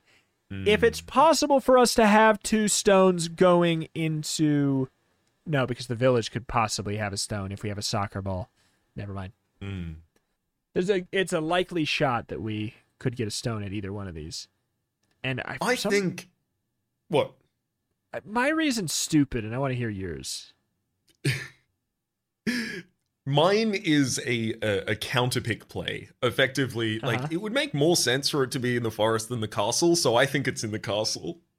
Yeah, mine is a weird one where it's like, I don't think it's in the castle because it's the first choice on the list. But I don't know how much. But I don't know how much. Let's go to 84. Let's visit that forest. Oh, God. I want to see what's in there. I mean, it's just... Big three-headed troll. This road leads into a thick forest. Massive oak trees line both sides, and tangled bushes and saplings crowd around the bases, branches meeting overhead, shutting out the sunlight. The road looks well-traveled, but after an hour of walking, you still haven't seen anyone. You're getting tired and thirsty. Snap. Without warning, your feet are pulled out from under you. You're jerked into the air where you hang upside down. You walked into some sort of trap. Desperately, you twist around, trying to find a way to untie yourself as you turn helplessly. A pair of dirty, sandal-clad feet come into view. Well, well, well, Little John, says a man's voice. It seems your trap caught something. You raise your head and catch a glimpse of the speaker. He's tall and has a brown beard and shoulder-length hair. He's wearing a green tunic and leggings. On his head is a green hat with a long red feather. Welcome to our merry forest, he says with a big grin. Swing to page 113. He lowers you gently to the ground. When you stand up, you see 5 other men. They're dressed in green tights and leggings. They carry longbows, quivers of arrows, except for one very tall man who carries a long staff. That one is Little John. The man who spoke seems to be their leader. Sorry, traveler, he says for now. That trap was set for the king's soldiers, not a lone pilgrim like you. That's all right, you say awkwardly. You were frightened at first, but now this man seems kind and friendly. In fact, he reminds you of someone, but who? Your thoughts are interrupted by the stranger. Say, we're just about to have our midday meal, he says, slapping you on the back. It's only a modest repast, but we'd love to have you. What say you? These fellows could be just the help you need. Maybe you should go with them. On the other hand, what do you really know about them besides the fact that they wear green tights? I mean, is the implication supposed to be that this would be Robin Hood? Because don't we maybe know Robin? So the previous one was just Robin. Yeah, but I don't know.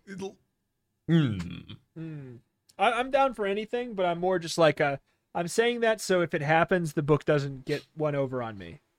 And I think I can see the path by which that would occur, which is to say, like, you know, say, we're just about to have our midday meal. It's only a modest repast, but we'd love to have you. You. Yeah, exactly. That's right. Yeah, exactly. We'd love you to be the guest of honor. You'd be the toast of the town, that kind of thing. Mm-hmm. I still want to naively trust and then be disappointed. It's worked so well before. All right. These men are enemies of the king, you reason, so they must be the good guys. Besides, they remind you of Robin Hood. I am pretty hungry, you declare. Lead the way. Excellent, cries the leader. One dinner coming up. Great. You follow them down a small path that leads away from the road. After being on your own in a strange place, it's nice to be with a bunch of friends. They're all really careful to keep an eye on you and make sure you don't get lost. After just a few minutes, you see a low rocky cliff. The path leads to a small cave that's partly hidden by vines. Follow the band into their hideout. Okay, you shout, getting into the spirit of things. What's for dinner? Setting them up. The leader turns to you with a big smile. You stare at him. How come you didn't notice his teeth before? You're kind of, pointy. What's for dinner? He repeats. Funny you should ask. Go to page 114. This is Robin Hood, but it's the Disney's Robin Hood. Oh, no. He's a fox man. The hot fox who eats you. You suddenly start to feel nervous. In the dim light of the cave, the band of men start to look fuzzy. Then, to your horror, they begin to change shape. As you watch, their leader's teeth grow longer and sharper into deadly-looking fangs. His back bends and twists, and his whole body swells and bulges horribly. His face isn't pleasant and smiling anymore. Instead, he leers at you through bloodshot yellow eyes like a dog's or a wolf's. What are you? You shriek. You turn in every direction looking for a way out. It's no use. They have you surrounded. Why? We're ogres. What? The leader says with a cruel laugh. What did you think? That we were some kind of merry men? But you said... I said we'd love to have you for dinner. The leader breaks in. He moves towards you, licking his lips. And that's exactly what we're gonna do. The end. 52? I mean... Yeah. Look, I'm glad the book didn't get it over on us and we knew the way it was going to happen. That sign can't stop me because I can read, but I just am a trusting guy. That sign can't stop me because I seek danger. 52. This isn't a movie, you remind yourself. Just because they're wearing green tights and are anthropomorphic animals does not mean that they're like Robin Hood. You slowly back away from the smiling men. I just remembered. You say?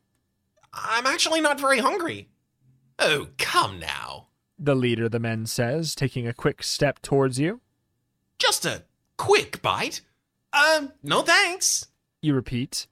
You sense someone behind you and turn. It's the one called Little John. He smiles down at you, and you suddenly notice that he has very sharp teeth. Without stopping to think, you kick the big man in the knee. Yeah! He howls.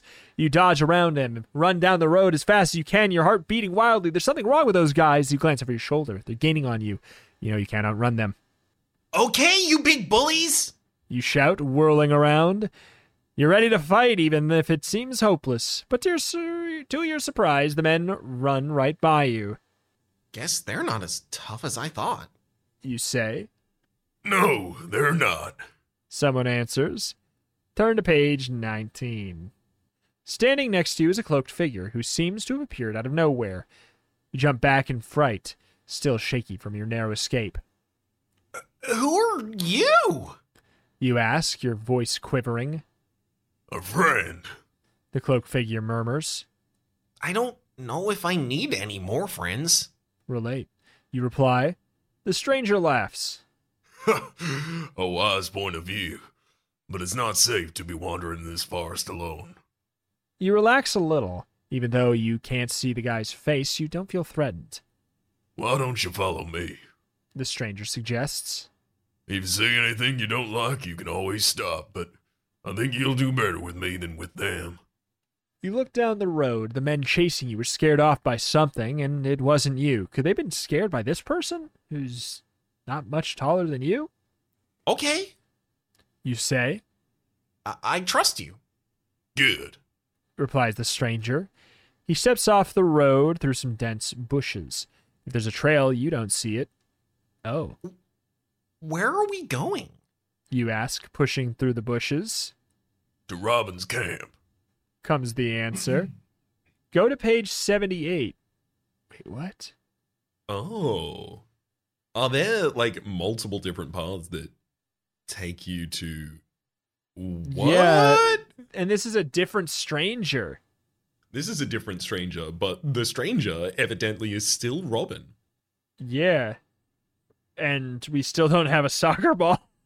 Mm-hmm. So this path is not useful to us. Back to 32.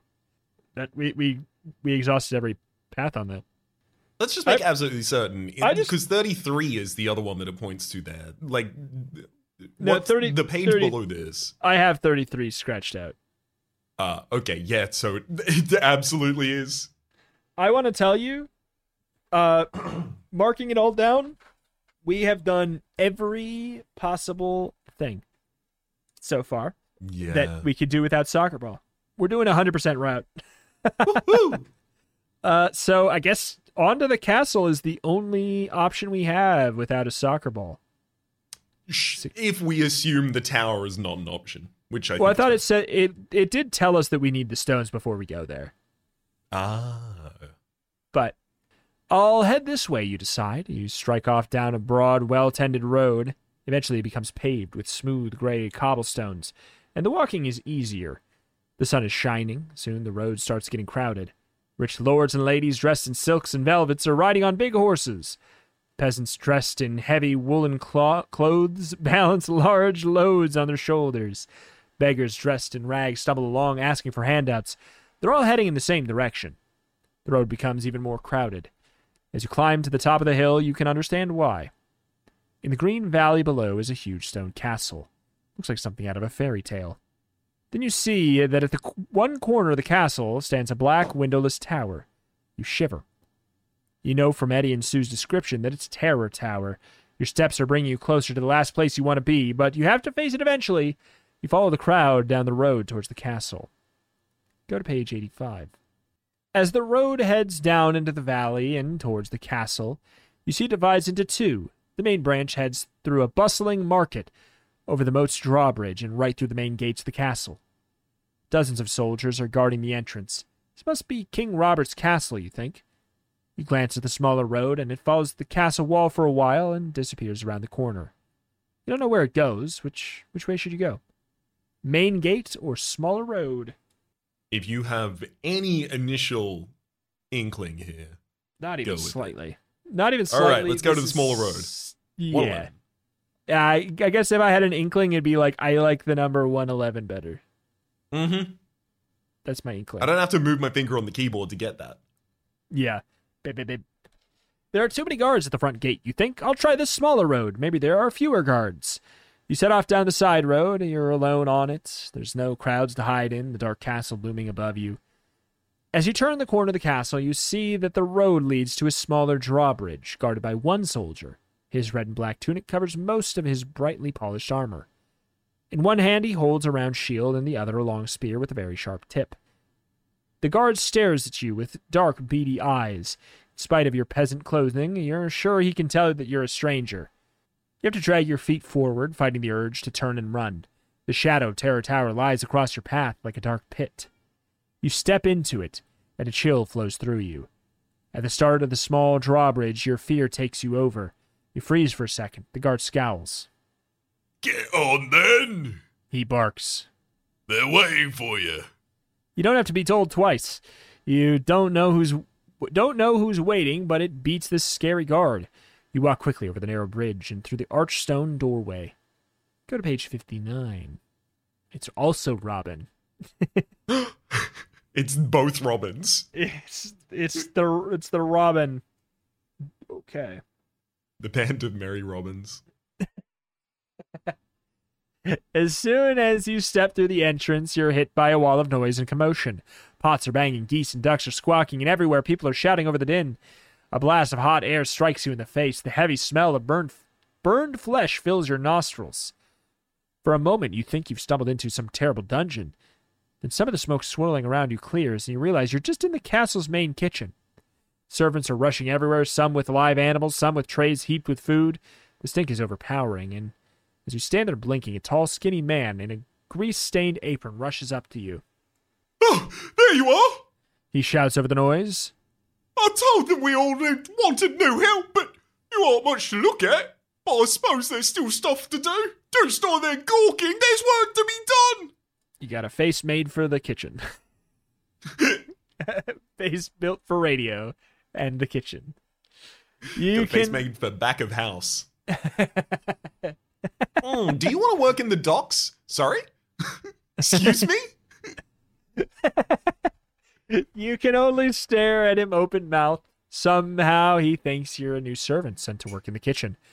Hey, this could be your chance to get further into the castle.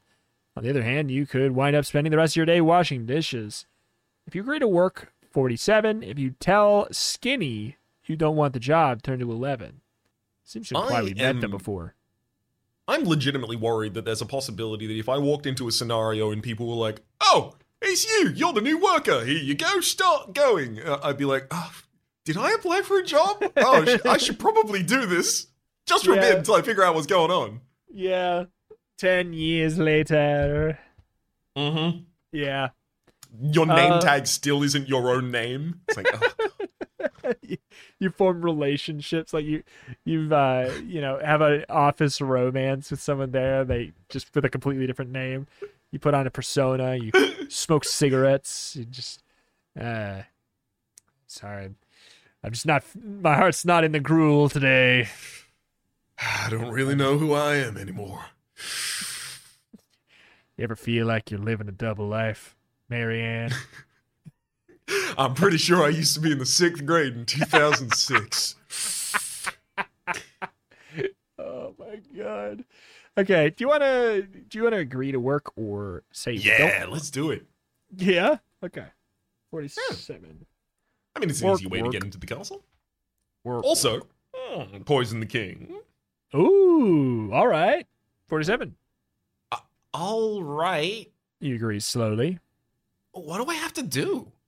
The tall servant hands you a large wooden bucket filled with black lumps of coal. It's so heavy it almost pulls your arm from its socket. The leather handle bites into your palm. Take this to the southwest guard room. Use the stairs by the north wall, count off 15 paces at the 3rd landing, then go through the 2nd archway to the northeast. Go down the 1st ladder and over the buttress to the 2nd battlement. Watch your step on that rain gutter, drop the coal, and then hurry back. You're about to ask him to repeat the directions when he raises his meaty fist above your head. Step lively before I box your ears. He bellows. You can tell he means it, so you stagger off with your load. It takes all your effort to haul the bucket up the stairs. Soon you lose count of the landings, and you're lost. You remember that the skinny servant said something about going down a ladder, so you see one, you climb down, you find yourself in a long tunnel lined with damp stone walls. I think I'm supposed to go this way. You mutter to yourself as you tramp down the dark, cold tunnel. Turn to page 87. You walk ahead in the darkness, feeling your way with your hand on the cold stone wall. You almost fall flat on your face when you come to the flight of steps leading up. You see a dim light coming from above. You stop, you listen, straining to hear the sound of anyone who might be above you, but all you hear is your own breathing. You start to climb slowly. The light grows with each step you take. The stairs curve around so you can't see what's ahead of you. And they start to narrow until you feel the walls closing in. You have to fight back the panic that almost overwhelms you. This is Terror Tower. As you come around one more curve, you see that your way is blocked by a door. This one's completely smooth. There's no keyhole, no doorknob, not even a crack or a seam. You put the coal down and throw your shoulder against the door. But it's like pushing on solid rock. There's no way you can force it open. You have to turn around and go back down the stairs. Unless, if you have the magic scroll, go to page 107. Woo! We do. I've checked our inventory and it's one of our 5 items. Yeah, it's pretty easy to not lose track of how many items we have here. Kind of. At this point, though, I will say, I think I've forgotten. It's tape recorder. Flashlight was the other one, which has not been useful. Yes. But hey, you remember the magic scroll, the one that you got in Morgar's tower. You reach in the book bag and take it out. The thin parchment glows brightly in the darkness. Carefully, you unroll it. The words on the scroll shine in silvering letters. With a trembling voice, you say them out loud. Outre, ouvre, opre. Outwit, outplay, outlast. You hear a slight grinding noise, and some dust falls from the ceiling. Then suddenly, slowly, haltingly, the door inches open. It stops after moving a foot, but there's enough room for you to squeeze inside. You blink as your eyes adjust to the bright sunlight that's pouring in through the open window. You spot 2 figures staring at you in wonderment. Eddie! Sue! You cry. I found you! Go to page 17. You don't have the stones. I mean, I guess they can tell us Yeah. possibly about it. I mean, I think we'll figure it out. Your 2 friends leap to their feet and rush to embrace you. You found us! Eddie cries. I knew you would. Sue adds. As quickly as you can, you fill them in on your adventures. But we don't have time to talk. You say after a minute. We need to get out of here. Yeah. Sue agrees. Before the executioner discovers us. But first, we need to get back our stone. Eddie adds. The Lord High Executioner took the one that we'd kept. No! Sue objects. There's something more important. We have to get away to get Uncle Robert off the throne. We have to find a way to break his power. Eddie touches your shoulder. I think you should decide. Why? You pause at the entrance to the room. You feel torn. Part of you just wants to get back to your own time, and the other feels that Sue is right. But how can King Robert be overthrown? You think back to your adventures so far. Is there something that you learned that will help you? Decide what to do now. If you go after the missing stone, page 46. If you try and overthrow King Robert, page 4. I don't think we know anything that'll help us. I don't think we do. Where would we have learned something? Oh, probably from Robin Hood. That would make sense. So, should have brought a soccer ball if you want to overthrow the king. Obviously. So people always forget the first step to political revolution is soccer. People always forget that. Always, every time. So, I mean, do you want to attempt? I don't think we should make the attempt. I think we should go after the missing stone. I think this is effectively like, did you have the ball? I think it's trying, yeah. Or more or less, yeah, it's either did you have the ball, it's basically saying, did you get information? It seems to be pretty clearly trying to imply that you needed to have learned something. And nothing blunt. We could make stabs in the dark, but the books rarely ask you to do that. Mm-hmm. So, 46. Let's get the stone first. Yeah, the one other stone. You say. At least then we'll have a way of escaping the Lord High Executioner. Later we can see about overthrowing the king. Eddie and Sue nod in agreement. A moment later, the three of you are slipping down the stone staircase, and about halfway down, Eddie pulls your arm. He and Sue lead you into a secret doorway that you missed on your way up. These steps lead to the dungeon, he whispers. The executioner's probably hidden our stone down there. You keep walking until you see that you must be deep beneath the earth. Suddenly, Eddie shoves his arm in front of you, and with a shock, you see why he's stopped. On the curved wall of the staircase is a shadow, the outline of a tall, thin, cloaked figure, the light coming from a large chamber just below you. Without being told, you know just who this shadow belongs to. But if you wanted to tell me, go right. The Lord High Executioner. Tiptoe to page 55. I've never seen this person before, but I'm certain that's what their shadow looks like. I don't know you, but boy do I know your form. Silently, hugging the wall, the three of you creep downwards, and soon you see a large room at the foot of the stairs. The executioner is standing next to a large table, and in front of him is a round white stone. It's 2 round white stones. He stands over it, moving his long, thin hands back and forth, mumbling words. He's trying to travel in time with only one stone, Sue whispers to you. It'll never work. He's alone, Eddie whispers. This is our chance to steal the stone. No, he's too powerful, Sue protests. If you gaze into his eyes, you'll be hypnotized. You know. It's true. What? Eddie says.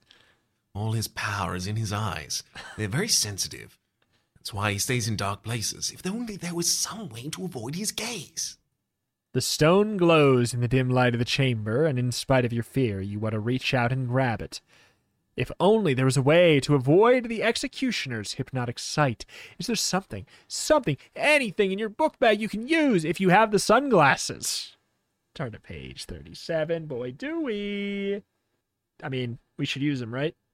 Absolutely. 36. You reach into your book bag and pull out your reflective sunglasses and look too cool to be attacked. These'll protect me, you say, slipping on the sunglasses. You're trying to act confident, but your heart is beating a mile a minute. I'll try to distract him. You guys go for the stone. Then we'll run for it. You're so scared that you don't want to give yourself time to change your mind. You jump from your hiding place. Hey, executioner! You sneer. It doesn't look like you're getting anywhere very fast. The evil nobleman doesn't look surprised to see you. He smiles cruelly, and his steely gray eyes bore into you.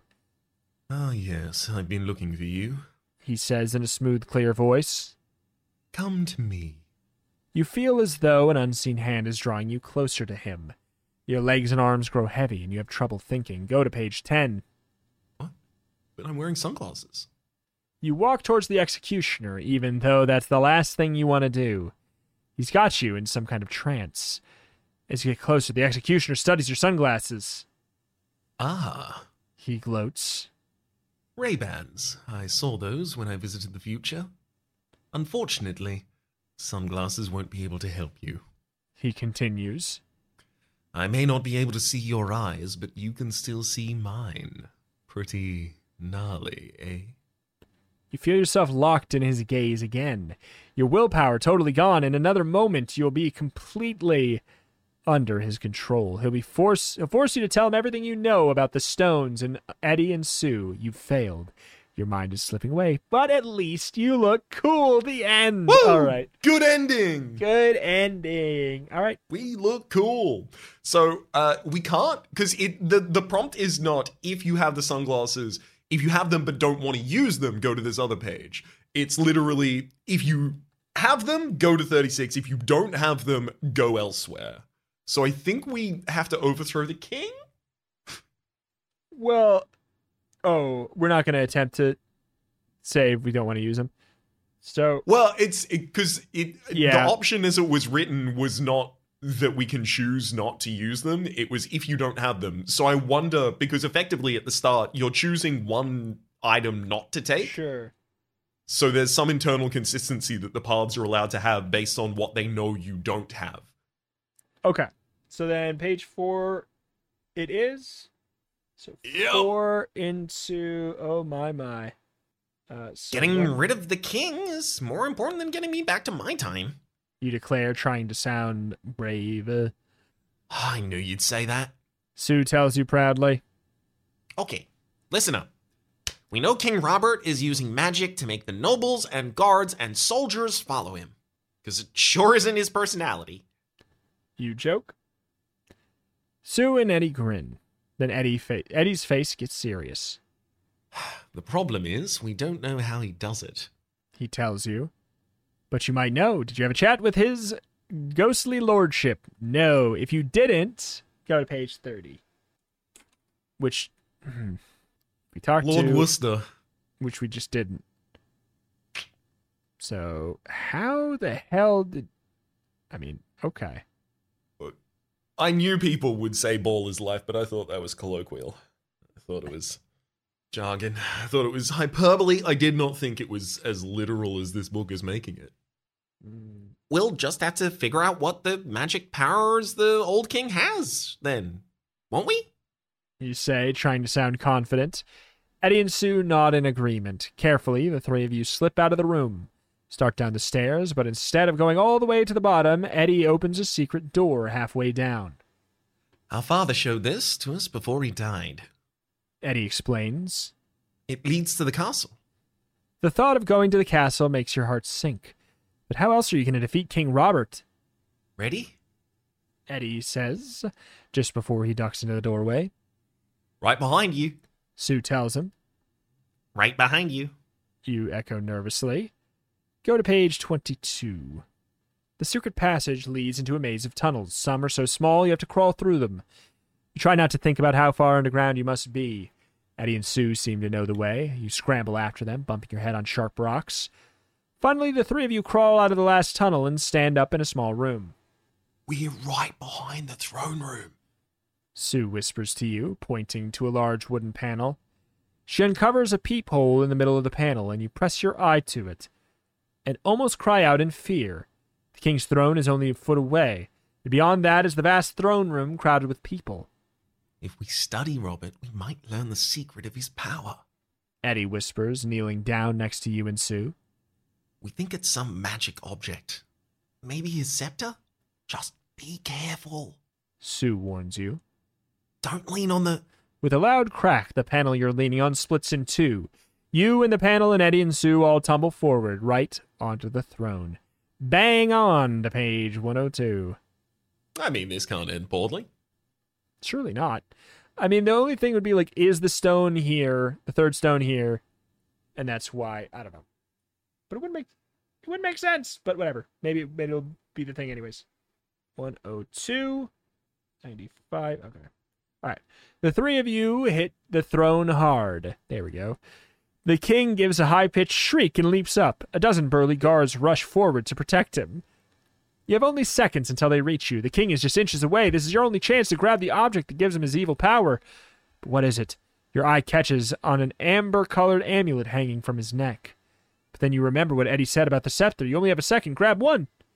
If you grab the scepter, 95, amulet 71. All right. I have a historical bent. Okay. The scepter in parliamentary political structure in like a I guess monarchy republic is the item that designates the power of God vested in the monarchy. So I feel like that's like the earthly tool of wielding power versus the magical tool of wielding power, the amulet around the throat. I mean, I'm down with it. I think my only thing is like, where would, if there was the stone, where would it be? And I think it could be in either. Because I think it could be either. I also like, because if it's egg sized, it's kind of big for an amulet, but it's really small for a scepter. So I think 71. I like the pull for amulet. I think it's good flavor and it's better than I have, which is what size egg? So, you know, in Australian parliamentary politics, just as a fun part, the direction that the scepter faces when it is placed in the House of Representatives, I think, is the direction towards which government has control.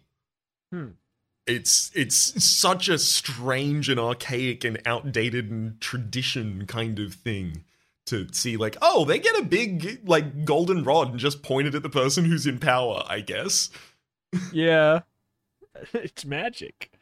You lunge forward. The amber amulet on a chain around the king is on a chain around the king's neck. His eyes are wild with fright. Your fingertips are inches from the amulet. You give a last grasp at the swinging pendant, and you feel it in your palm. You yank the chain off and hold the amulet tight. In the next second, two soldiers draw their swords and hold them inches above your chest. Kill them! The king commands. He rubs his neck where his chain snapped. Kill them now! The soldiers' faces are clouded with anger. The razor-sharp tips of the swords move closer. Your eyes close, ready for the end. Face your doom on page 12. I'm going to say he just lost control of them, and they're about to turn around and kill him. I would love it. The swords poke into your chest. You suck your breath in and hear a harsh metallic clang. Then another, and another. You open your eyes and see the last of the guardsmen drop their swords to the stone floor. I'm free! One guardsman shouts. It's a miracle! Shouts a noble woman in a feathered hat. Soon the whole throne room is echoing with the shouts of men and women who have been rescued and released from Robert's spell. You look over at Robert. He's fallen to his knees. No! He shouts, raising a fist and shaking it. No! The crowd rushes forward and lifts Eddie and Sue to their shoulders. What? Long live the true prince and princess! They chant as they parade your friends around the room. I mean, we should probably be prince and princess after we won. I'm just saying. Yeah, exactly. We won power, but okay. Meanwhile, others have grabbed Robert, who has started to slink away. Then the doors of the throne room are flung open. The cheering dies, and Eddie and Sue are gently set down. Filling the doorway is the Lord High Executioner. Turn to page 110. Yes? We do have the amulet. We can absolutely just change, like, whoa, hang on, you're giving them too much credit. Holds the amulet for a second. Everyone picks back up their swords. Kill them! I want the credit! The executioner stares at Robert, who is struggling to get away from the people holding him. Then he sees Eddie and Sue surrounded by their subjects. You! The executioner thunders. The prince and princess. Then he bows low. Welcome back, your highnesses. The executioner was under Robert's spell, and now he's free too. The throne room erupts and cheers again. Everyone claps. Long live Edward! Long live Susanna! End player. That night, the celebrating goes on for a long time. But finally, after the feast is eaten and the candles are burned down, you and Eddie and Sue head up to the castle wing to their old bedrooms. Well, Your Majesties, You say? things turned out pretty well. I guess it's time for me to be getting back to my own time. Sue gives you a sly look. Your own time? I don't think so. Go to page 13. Kill them. But, Susanna, your princess hood, You stammer. it's time for me to go home, isn't it? But you are home.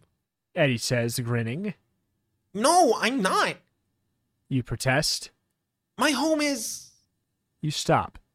Somehow you can't remember your home, or your parents, or your school, or anything from your time. What's wrong with me? You murmur. Am I under a spell? No. Sue says gently. You were under a spell. The same spell that Morgred put us under when he hit us in the future. A spell to make us forget who we really are. Who we really...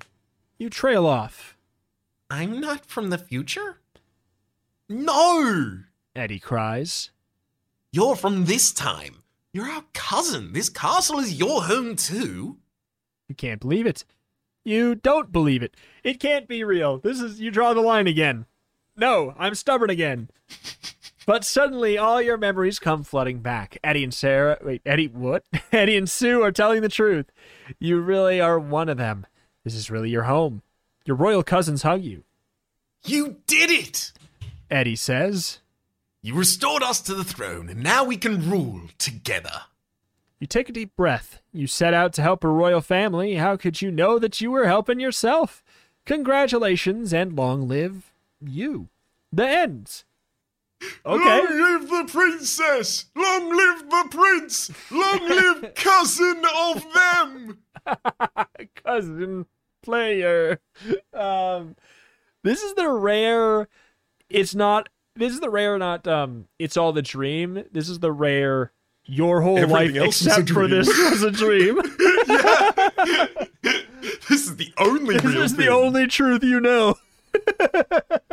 Everything I you really read is like your whole that, life. actually. I do too. I think it's fun. It's like it has the same energy, but it's the infinitely more satisfying version of it. Mm-hmm. It's nice because it's like boom, it works, and also it doesn't make you feel weird about like what we're just leaving our parents back at home. It's like Yep. yeah, it solves it. It also has this excellent effect of like giving you a meta condition that you attempt to meet that you don't have to be able to, and it makes sense in the story, which is to say, like, we didn't need to find all 3 stones so that we could teleport back home. That was never relevant in the worlds as it's constructed here. The second you don't pick the soccer ball, you are not going home. Mm-hmm. And I think that is fun. I actually, like, in the end, knowing all this context, like, as it kept going on, I was, like, getting more and more frustrated that we weren't finding the second stone, but finding out that, like, for the first time, the obvious, like, you need to get the X thing, you know, of the Goosebumps was actually also optional, makes this one feel truly more open-ended and, like, the most logical, best kind of use of the inventory system almost so far, in a way, which is cool and neat, and I liked it a lot. I think this one was really good. I think so too. I think this is probably my favorite of the inventory management versions of the mainline Goosebumps series, including special editions that we've played. I would say so. That sounds wildly specific, but I agree, and I think that says something because we like the inventory style system. So the fact that this one does that one the best is a pretty glowing recommendation of this one. I think it was a nice time. I enjoyed it. I enjoyed it. I liked it a lot. I like the theme. I'm a fantasy guy. We got to go all over. It's good. It was also very chunky, and in an unexpected way, probably due to the fact that we did the 100% completion route. Like, there's a world was where not we long. never needed to go to the village at all. There was nothing that we got there. We probably wait. If you don't, Or the forest. we didn't need to go anywhere. We just needed to go to the Morgrid's Tower. No, Well, we needed to Dragon go to and Morgrid's Morgrid's. Tower. Dragon, Morgrid's, done. Yeah, we could have done Yep. Dragon's, Morgrid's, done for sure. So that's the AGDQ route. That's the for anyone AGDQ who's route. Yep. going to be training. And if you're going for soccer ball percent, you're in for a much different time. You're going to be going. You're going to probably want to start running glitchless because you're going to have to go through the Robin Hood's camp at that point. There's a lot of dialoguing. You have to be ready for some extensive menuing, which if you're not really like into that kind of speedrun, don't go for it. This one truly tests your skill a bit more. There's a lot more clips and in frame perfect tricks. Why do so many speedrun jokes come up in this podcast? It's a book podcast.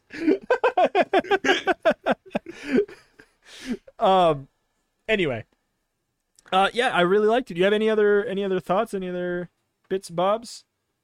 None especially, frankly. I'm just generally quite impressed. Yeah, I guess the only loose end that I think like I've already retroactively tied up in my head being like we didn't go to Morgrid's Tower, but I think that we did by nature of like I think that the tunnel under the castle took us to a path of Morgrid's not Morgrid's Castle, Terror Tower. Yes. We never went to Terror Tower, but we went to the castle and we went under through the dungeons. And I think we ended up in a path that if we went to Terror Tower like proper through the hub page, I think we would have like forked and met at that same point. Is my guess. Oh, yes, that would have made sense. That's my best guess as to what we would have found there. But yeah, Elias, I guess I don't got anything else. You want to thank our special sponsor for this episode here? This episode is sponsored by Unknown Chicken. Get your random chicken from the drawer. What? It's chicken that you do not know the source of. Unknown brand chicken. If I had chicken in my drawer, it would certainly be unknown, considering I haven't eaten meat in like, I don't know, 8 years? If I had chicken in my drawer, it would be very unrecognizable at this point. Yeah. I don't know if that's chicken. Yeah. But I do know that the special executive producer of today's episode is Unknown Chicken. Thank you very much for supporting the patreon.com/turn-to-pagecast over on patreon.com/turn-to-pagecast. Much appreciated. Thank you. Thank you for your comments on the YouTube channel as well. I see those. I like them. I appreciate you. And good time this has been. What a good time. Yeah, huge thank you to all the supporters over on the Patreon, patreon.com/turn-to-pagecast. Huge thank you. Helps keep the show, I'm not going to say profitable, but I'm going to say helps keep the show from being unhealthy to lifestyle. So huge thank you there. And yeah, double thank you again to Something Scary for sending in the scan of this book so that we could Thanks. read it here today. Cannot be stated enough how important and thankful important that is for doing this episode, and thankful we are for the ability to then do it. We got there. Look, I can't tell you how adventure important and thankful I am. I'm a big wig and I really appreciate it. I am so important to tell you thank you. I'm the Prime Minister and I'm very gracious. Oh my god. All right, that's probably it. Hey, if you want to go subscribe over on youtube.com/@turn-to-pagecast, you can do that. It's a very helpful thing you can do that's completely free. It's just a YouTube channel that has it's got the thumbnails and the little simple, videos to it. And the little thumbnail and a art comment you can section. see a little bit better. And a comment section. That is true. There is a comment section. One of the only places to actually easily find a public discussion of the episodes is the YouTube page. Because otherwise it's all scattered around everywhere. If you want to send us something privately and directly, you can send an email over to turntopagecast@gmail.com. If you have any info on, like, you know, things that you think we should read in the future, like, you know, you have things you want to get to us, or just any other private information that you want to shoot at us, you can do that over there at the Gmail. But huge thank you. But it's been meaty, so let us leave. Thank you for listening. We'll catch you next week. Bye-bye. Adios.